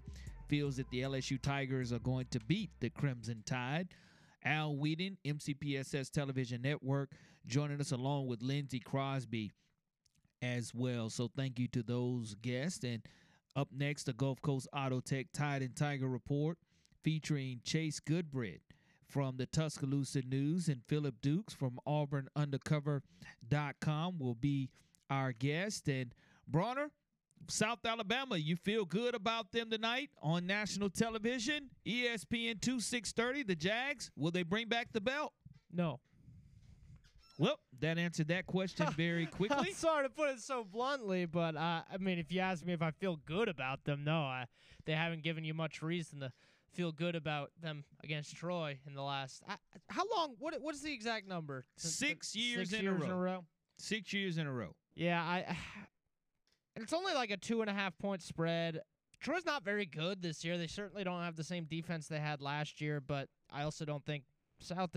I don't know. South has been hard to figure out. It's like the game against Southern Miss was like an 18-point spread, and I think I took Southern Miss to cover, but obviously not to win. And South beats them by 49, and then you're 10-point favorites against the Cajuns, and you just get hammered. I can't figure this team out. So if there's one constant, it's that let's be honest, South loses to Troy. So I'm gonna. I'm going with the Jaguars. I know you are. I'm going with the Jaguars. I know you tonight. are. I want to go with the Jaguars tonight, spoiling Carlton Marshall Day. And again, McGill-Tulane, their day wasn't spoiled. The Dirty Dozen repeat as 7A state champions. So congratulations to the McGill-Tulane Lady Yellow Jackets. Back-to-back 7A state champions. UMS Wright comes up a little bit short.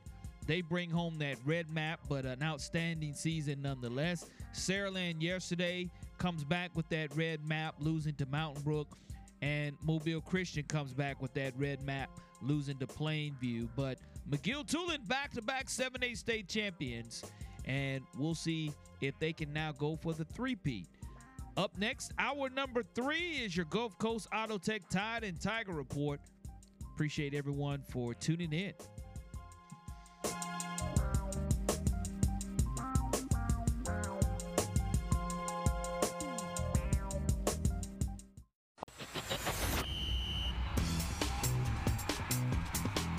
This is the Gulf Coast Auto Tech Tide and Tiger Report on 105.5 FM WNSP. An hour of the latest news and reports from the Plains and the Capstone with Corey LaBounty and Nick Wiggins. Brought to you by State Farm agent Heath Parker. Streaming live on the Sound of Mobile app. Here are Corey and Nick.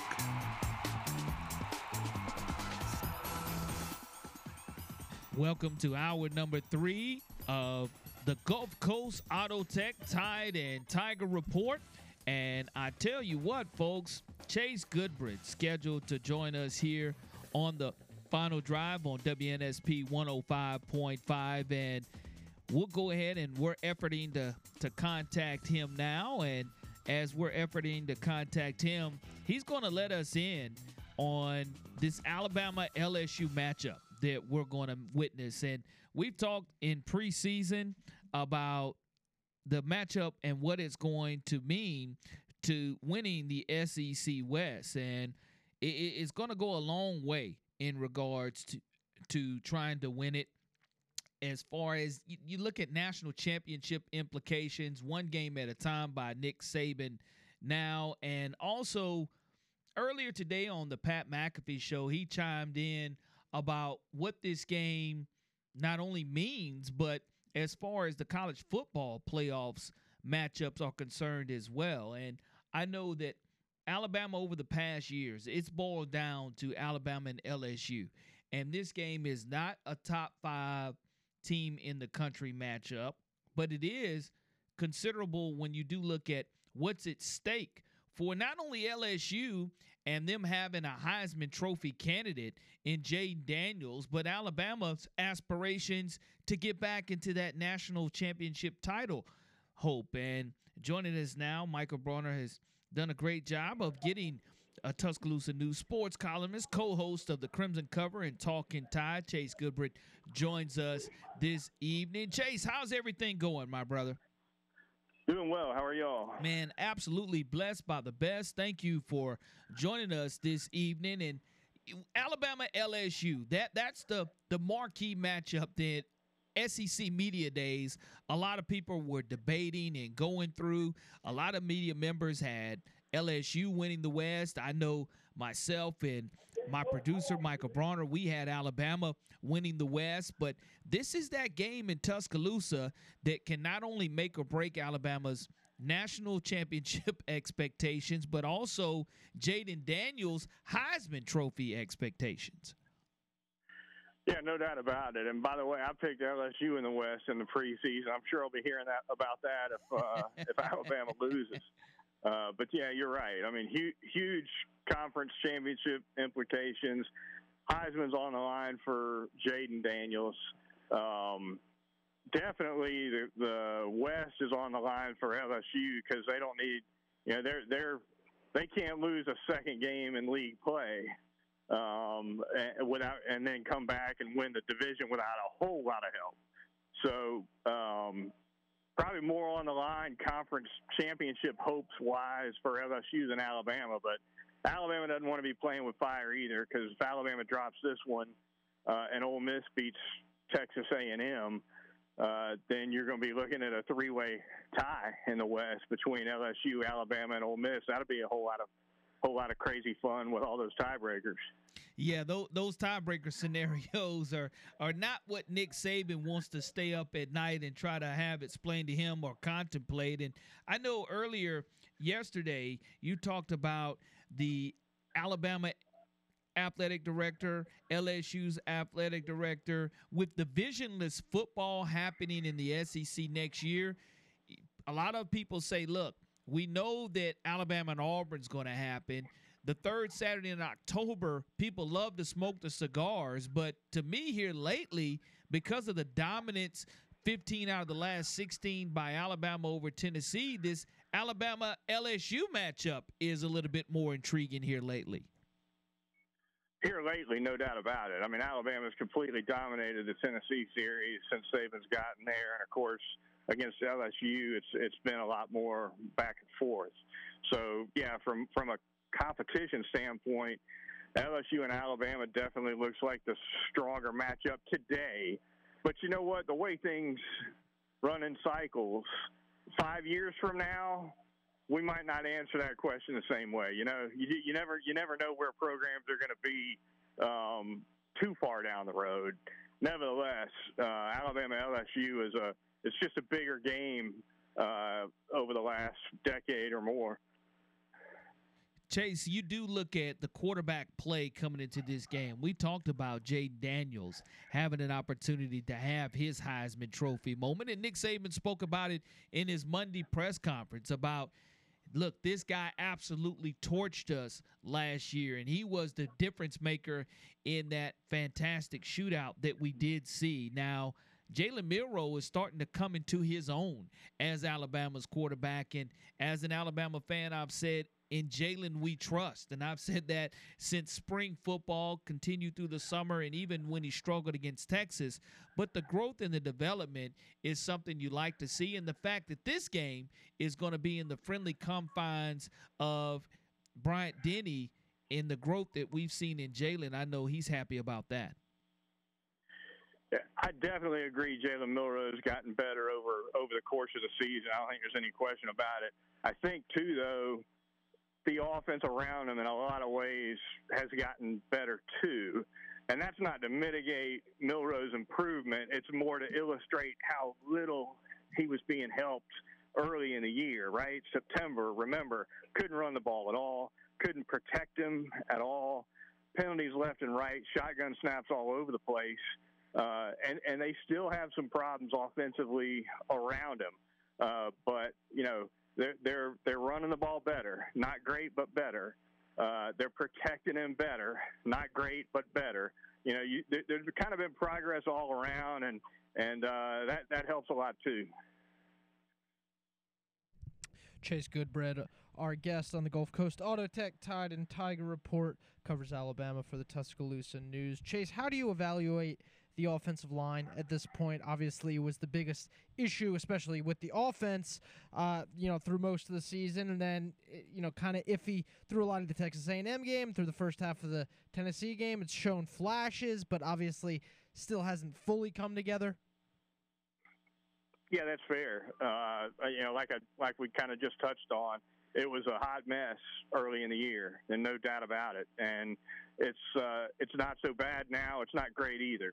And the way I look at it, I mean, to just kind of break it down in the rawest form possible. At the beginning of the year, personally, I felt like J.C. Latham and Tyler Booker were the only two offensive linemen they had who were playing at a high level.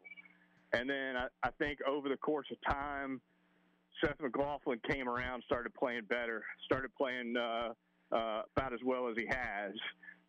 And then they get Jaden Robertson in there at a guard spot. He starts to solidify things.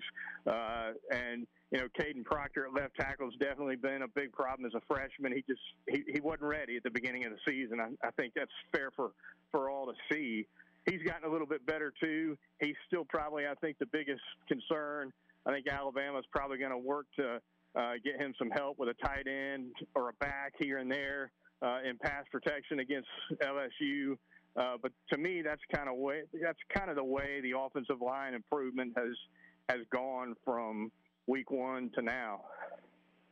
Chase, when you look at mentioning Alabama football and the standard and LSU, of course, we know that historic roster that Ed Orgeron was able to field when they won the national championship, with almost every single player offensively and defensively having a chance at the National Football League.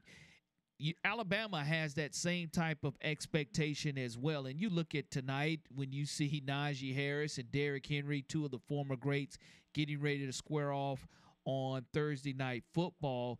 Just so many deep rosters in college football, but none really deeper than what you see at Alabama and LSU year in and year out.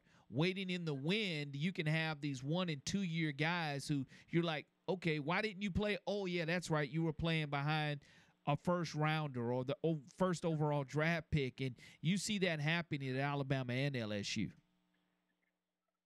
No doubt, the talent overall between both programs over time has been phenomenal. I mean, to your point, if you go back and look at how many Alabama players and LSU players have been drafted in the last 5 years, the last 10 years, they're going to be right up there with any school in the country. Alabama would probably be one, and LSU, I would imagine, just guess and be top 3 or top 5.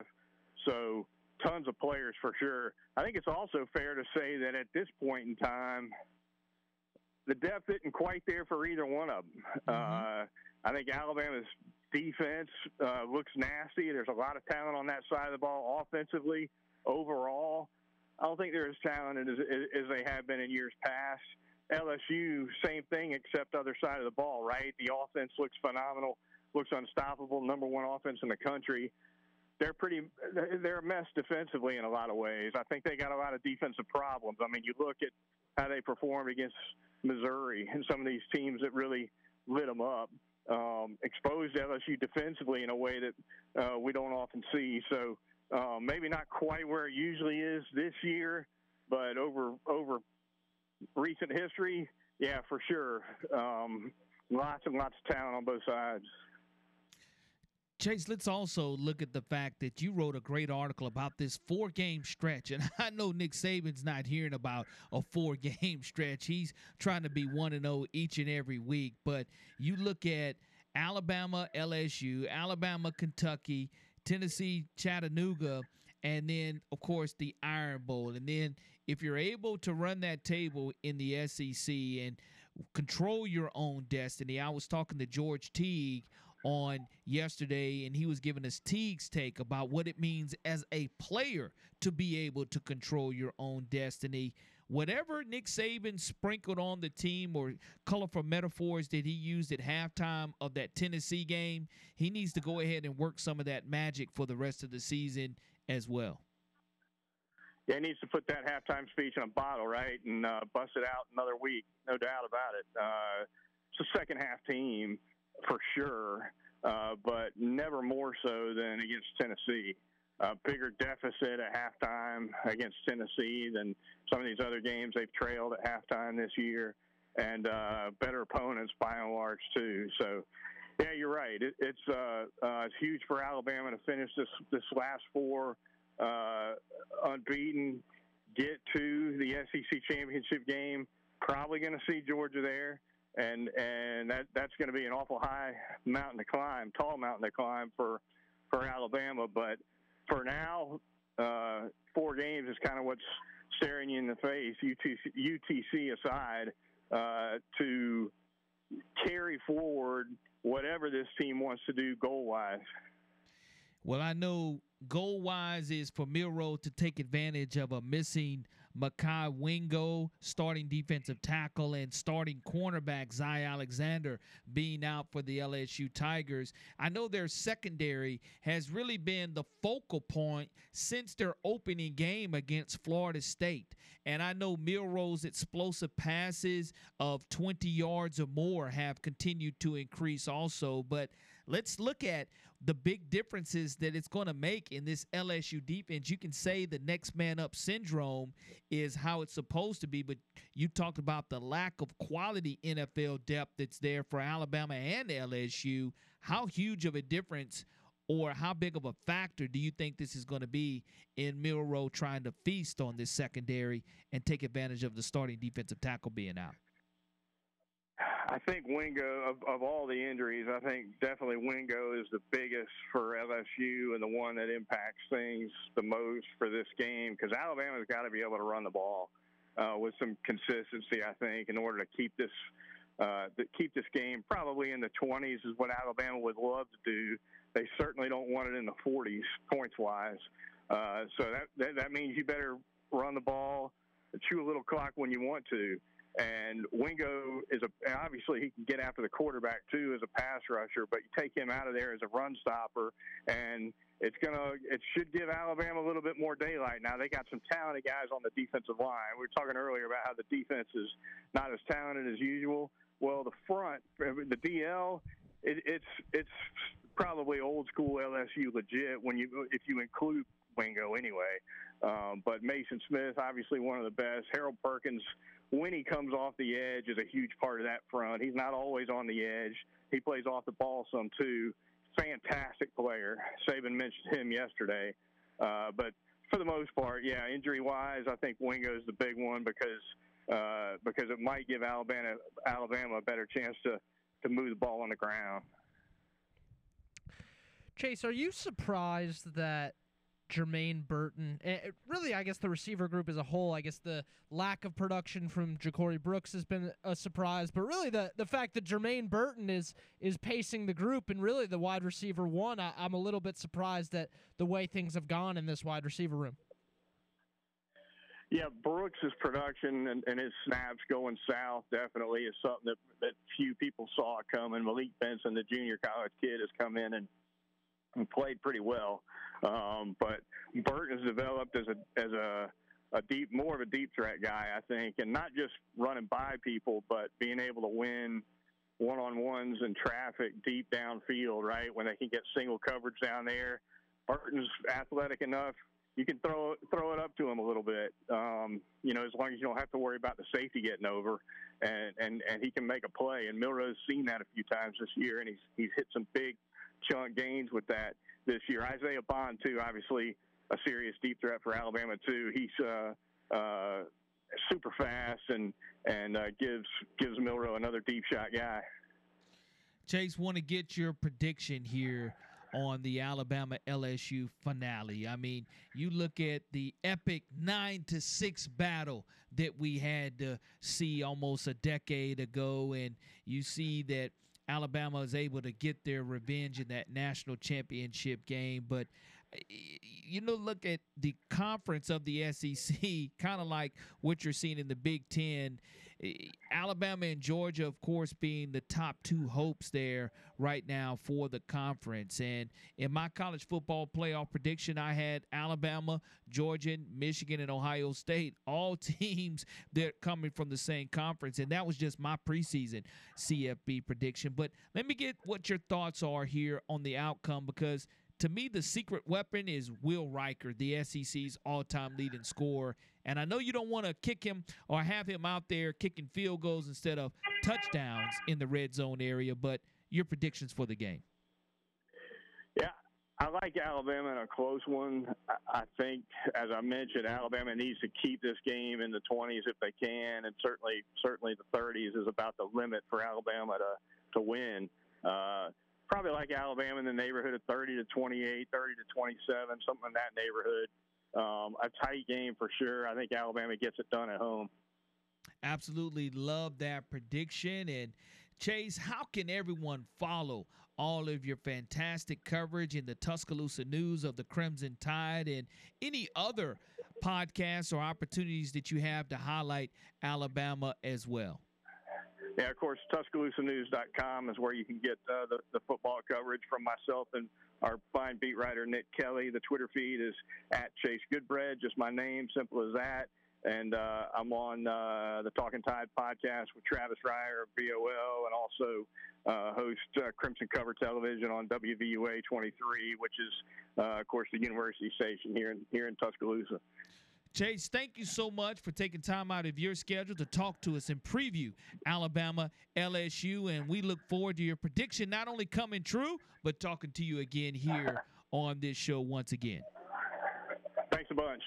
Chase Goodbread joining us this evening here on the Gulf Coast Auto Tech Tide and Tiger Report, and when we come back from this break, we'll be joined by Phillip Dukes from AuburnUndercover.com to give us the Auburn side of things, not only coming off of their first conference win, but also having an opportunity to string back-to-back wins against the Vanderbilt Commodores. The Gulf Coast Auto Tech Tide and Tiger Report returns right after this. Hi, this is Saran Stacy. You're listening to WNSP 105.5. Welcome back to the Gulf Coast Auto Tech Tide and Tiger Report. Call now at 694-1055 or take part on the WNSP app. Once again, Corey and Nick. Welcome back to the Gulf Coast Auto Tech Tide and Tiger Report. Corey LeBounty along with Michael Bronner joining you on this Thursday afternoon. And Phillip Dukes, also known as Dukes the Scoop, gives us the Auburn breakdown. Phillip Dukes, a phenomenal Auburn sports writer for Auburn 24/7 and AuburnUndercover.com. Dukes, welcome to the Gulf Coast Auto Tech Tide and Tiger Report. Corey, man, thank you so much. I appreciate the opportunity, and it's always good to be on. Absolutely. And for Auburn Tiger fans, it was a great opportunity to witness the coming out and breaking out party finally of Peyton Thorne along with Jarquez Hunter being on the same page offensively. Auburn with a little fast tempo equated to a big-time win, the first win of the Southeastern Conference season for the Tigers. Yeah, absolutely. I think that tempo really played a really big part in the offensive success. You're starting to see Jarquez Hunter look like he's getting his legs up under him, like for the first time this season, consistently, where he's starting to break off some of those chunk runs that he's famously made himself. What he's kind of gotten us accustomed to as Auburn fans or people who watch Auburn. And I think the most important thing that I saw last week was Peyton Thorne being able to hit that deep out or that deep fade route. He did it a couple of times, but one in particular, the Shane Hooks on the RPO. I think a RPO and the read pass option, it only works if you're able to incorporate the pass. And I think last week Auburn did a really good job, Thorne in particular, of being accurate off of his RPO opportunities. And I think you saw the results come in the box score. Absolutely, you saw those results in the box score. And as I was talking to Andy Burcham, the voice of the Auburn Tigers on yesterday, he was mentioning the way that the ball was distributed and probably not having seen that since Bo Nix was able to do that. I mean, that's a great sign. I don't care if it is just one reception by several different guys. The fact that he's finding them, they're open, they're accurate passes on time, that's huge for getting Peyton Thorne's confidence going down this last 4-game stretch. Yeah, I think when you have the distribution have when it comes to the vertical passing game.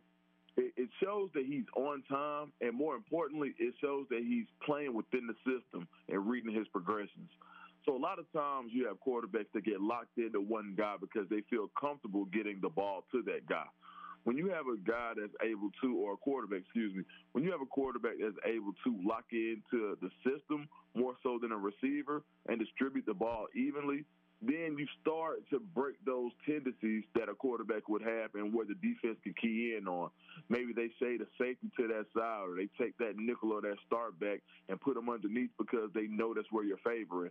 By being able to hit the open man regardless of who it is, that really kind of puts pressure on the defense to keep it honest. Well, that's one of the things that they definitely were able to do. And you look at, if Auburn is able here down this stretch to put back-to-back halves together to where you look at 27 points being the total against Mississippi State, but finding a way to, let's see if we can score maybe 42 or 47 points. Auburn coming down the stretch, I know that every coach speak is saying 1 week at a time, 1 week at a time. But you look at Vandy, you look at Arkansas, you look at New Mexico State, and, of course, anything goes as we prepare for the Iron Bowl at Jordan-Hare Stadium at the end of November. Yeah, I think the most important thing you want to do is stack games. You want to be able to stack games offensively and defensively where the offense performed so well that the defense was kind of overlooked, but they did give up 180 yards rushing to Mississippi State. So by being able to stack games on both sides of the ball, you'll see that point total start to increase as the defense creates more opportunities for an offense that's going tempo. One thing about it, when you go tempo, you don't want to rush to a 3-and-out. So when you have an offense that is moving, that is getting first downs and playing tempo, it takes pressure off of the defense. So now what you want to see as you continue to try to stack games is the defense and offense playing complementary football with each other.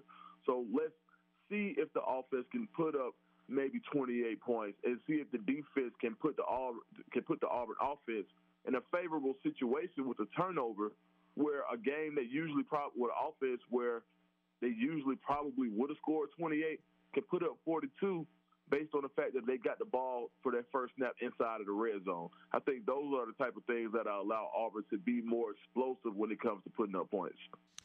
Let's talk about Auburn and their explosiveness from a recruiting standpoint. It kind of got glazed over a little bit yesterday. 4-star running back Jamarian Burnett decommits from Auburn after saying his recruitment is wide open, and this great running back from Anniston High School is not the first one to decommit from Hugh Freeze. And ultimately, I look at it's going to depend on what some of the backs in that crowded running back room decide to do from an NFL standpoint. But Jamarian Burnett, did that kind of shock you at all with him decommitting? Nah, it really didn't shock me. There were already some rumblings about him possibly decommitting, or if he would continue to be a fit in Auburn's running back class, especially as the board readjusts itself as far as Auburn recruiting, and you find out how many slots you have available in each position. So we don't know if that means that Jarquez Hunter saying he's coming back to school. We don't know if that means that Auburn has identified somebody that they like a little bit higher on the board there. We also don't know if it means that, maybe Auburn is saying, for what we have, what type of running back do we need? And I think there may have been more of a mutual split than it was just the running back decommitting. I think Fat Burnett wants to be at Auburn and wants to try to figure out a way that they can work it out. I don't think it's 1,000% over with, as things change pretty frequently in the world of recruiting. But I do think that was more of a mutual type deal where Auburn is kind of reassessing its needs. And so we'll see how it goes. But Auburn doesn't have to take a running back in this class, especially if Jarquez Hunter returns. And if they maybe, from the transfer portal perspective, if they start to identify guys that may be a better fit earlier on. And one thing I do know is that Auburn is all in on Alvin Henderson, the great 2025 running back in Alabama. So I think Auburn isn't as pressed for a running back as they are at other at other positions, and I think you'll start to see those needs come to the forefront in the coming weeks with multiple offers going out. Philip Dukes, our guest here this evening on the Gulf Coast Auto Tech Tide and Tiger Report. Dukes the Scoop is how you can follow him on X or Twitter. Also does a great job as a sports writer at Auburn 24/7 and auburnundercover.com. And I know that coming into this season, Dukes, if you had to put a win total on Hugh Freeze in year number one, I know Michael Bronner and I said 7 wins would be phenomenal. 9 wins would get you National Coach of the Year there for sure. But what were your expectations and how you felt that Hugh Freeze was going to do trying to stock back up the cupboard that Brian Harsin left bare? Yeah, I thought that 8 or 9 wins wasn't out of the realm of expectation. I really thought that that Auburn would get a lot more out of Peyton Thorne passing the ball early on. Seeing that the offense didn't really click how it was probably expecting to. You see now the kind of bright side of it is maybe 7 wins.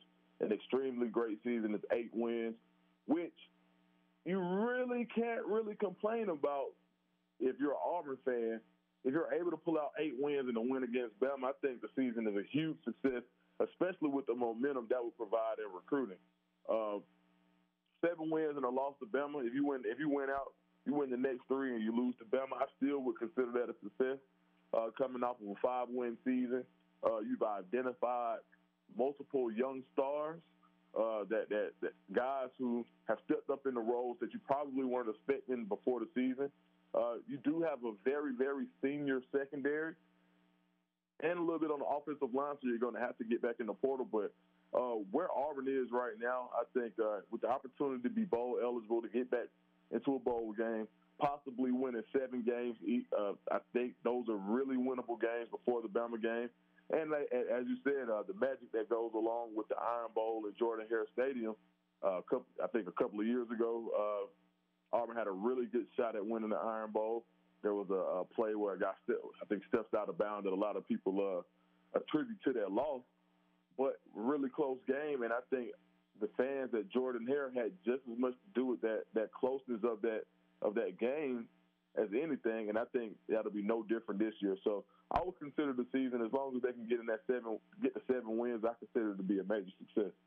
You mentioned complementary football, offense and defense being on the same page for Auburn during the same game. I'm going to go to that defensive side of the football. Want to get your thoughts on Eugene Asante's play this entire season, along with the health of a couple of athletes here that we know along the Gulf Coast in Nehemiah Pritchard and DJ James. Yeah, absolutely. When you look at what Eugene Asante was able to do after playing scout team last year, it makes you kind of wonder, like, man, what was the defensive staff seeing last year that would allow them to have a guy like that on scout team? And I just think some certain coaches are able to bring certain things out of certain players. You may remember being on the Gulf Coast, a guy by the name of Deshaun Davis, who everybody saw as a package deal to Auburn with a great, highly ranked linebacker out of high school, Trey Williams. He was basically an afterthought. A lot of people thought that he would never play at Auburn. You see a change in the defensive coaches. He goes out and he becomes the first all-SEC linebacker since Travis Williams, who was his coach at the time. So when you go and look at what different coaches are able to bring out of different players, Eugene Asante flashes in a lot of different ways, and athleticism is probably what I see the most of. He has a frame that a lot of people felt was similar to Owen Papo's, but he just didn't have that production. Now you're starting to see him put it all together. DJ James and Nehemiah Pritchard are both pros, in my opinion. I think they'll both get a look. DJ James has a chance to be a day 1 pick if he can test well in the combine, from what I hear from a lot of people in the know. As far as Nehemiah Pritchard, probably one of the fastest players on the team. He's going to test extremely well, and I wouldn't be surprised if he's a day 2 pick in the NFL draft. So when you have guys who have professional potential, playing together and being able to play off of each other, it makes the whole secondary raise their level of play, especially when you're not getting the type of pass rush that you would expect to get for the type of plays that these guys are making. You're seeing quarterbacks get time, and they're having to be in coverage for a very uncomfortable amount of time when you think about how much time the quarterback has in order to make a play. So just kudos to those guys. They're showing their leadership and their veteran ability, and they're pretty much the anchor for the defense, which is in the back. Minute or two left with Phillip Dukes. He's Dukes the Scoop on Twitter, CBS Sports 24/7 and Auburn Undercover. Phillip, I want to ask you about Peyton Thorne. I think it was Zach Blackerby. I had asked him about the quarterback situation for next year. And granted, this was before the Mississippi State game where he played certainly the half of his Auburn career in that first half. Zach had said he thought, it's more likely than not that Auburn's going to be looking to the transfer portal again next year. Has your opinion on the future outlook of Peyton Thorne changed after one game against Mississippi State, or are you kind of chalking it up as it was Mississippi State, I need to see more? I don't think the outlook changed. I think that you just saw him playing more to his potential. But even with that being said, I'm not sure the ceiling as high as you would need in order to play national championship level football. So I think that Auburn would probably still visit the portal. If he plays like that the rest of the season, I think you will still see Auburn explore the portal just to see what's out there, because there's a level of quarterback play needed to win a national championship. And I'm not saying that Thorne can't get there, but as far as some of the tools, there are some physical limitations that he's not going to be able to grow out of over the next year. I mean, there's not a 4.5 40 coming out of there. There's not a ball that can travel 60 yards in the air with the flick of a wrist. He is who he is. I think that he's a talented guy. I think that he's going to be able to win you some games. But when it comes to going to that next level of trying to be in the college football playoffs and come out victorious, which I think that Hugh Freeze's total goal is to bring a national championship back to the Plains, I'm not sure if you have that level of athleticism that you would need in order to accomplish that. So I think they'll do things in order to make sure that they leave no stone unturned when it comes to the pursuit of a national championship. Last question for Phillip Dukes. Dukes the Scoop on Twitter. So Auburn 21-21-1 all time against Vanderbilt. You got a 12.5-point spread this week on the road in Nashville. I won't ask you for a direct prediction, but what's the general feeling? Obviously Auburn, it was a gauntlet of a schedule in the middle of the season, but certainly has a chance to get to 7-4 headed into that Iron Bowl, and you never know what's going to happen in that Iron Bowl. But surely, I mean, this is a game. Next week, Arkansas is struggling too. You never know what's going to happen there, but this is a game that Auburn's got to win.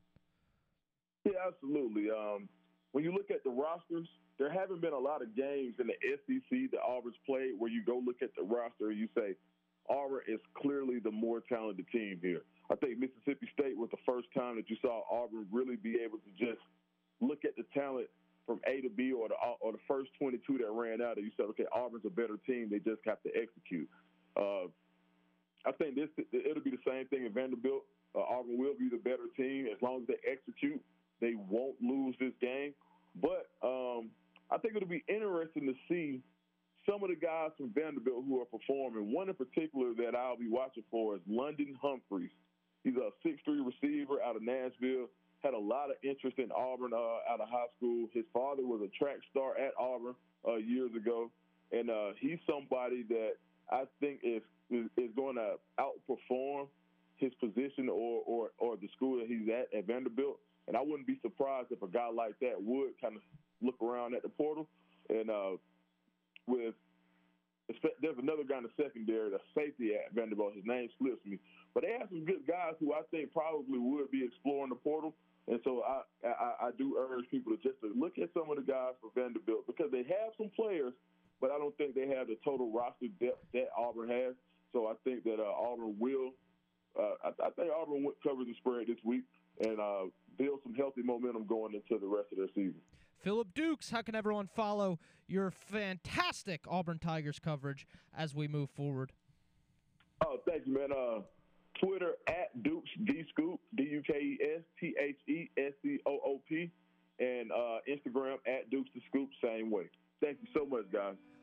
always enjoy our time with Phillip Dukes. Appreciate it, Phillip. We look forward to having you on once again very soon. All right, for sure. Can't wait. All right.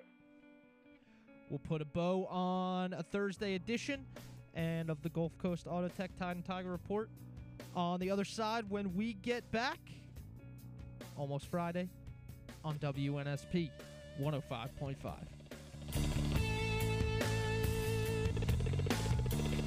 Hi, this is Bo Mattingly, co-producer of Training Days, Rolling with the Tide. If you're listening to WNSP 105.5 Mobile.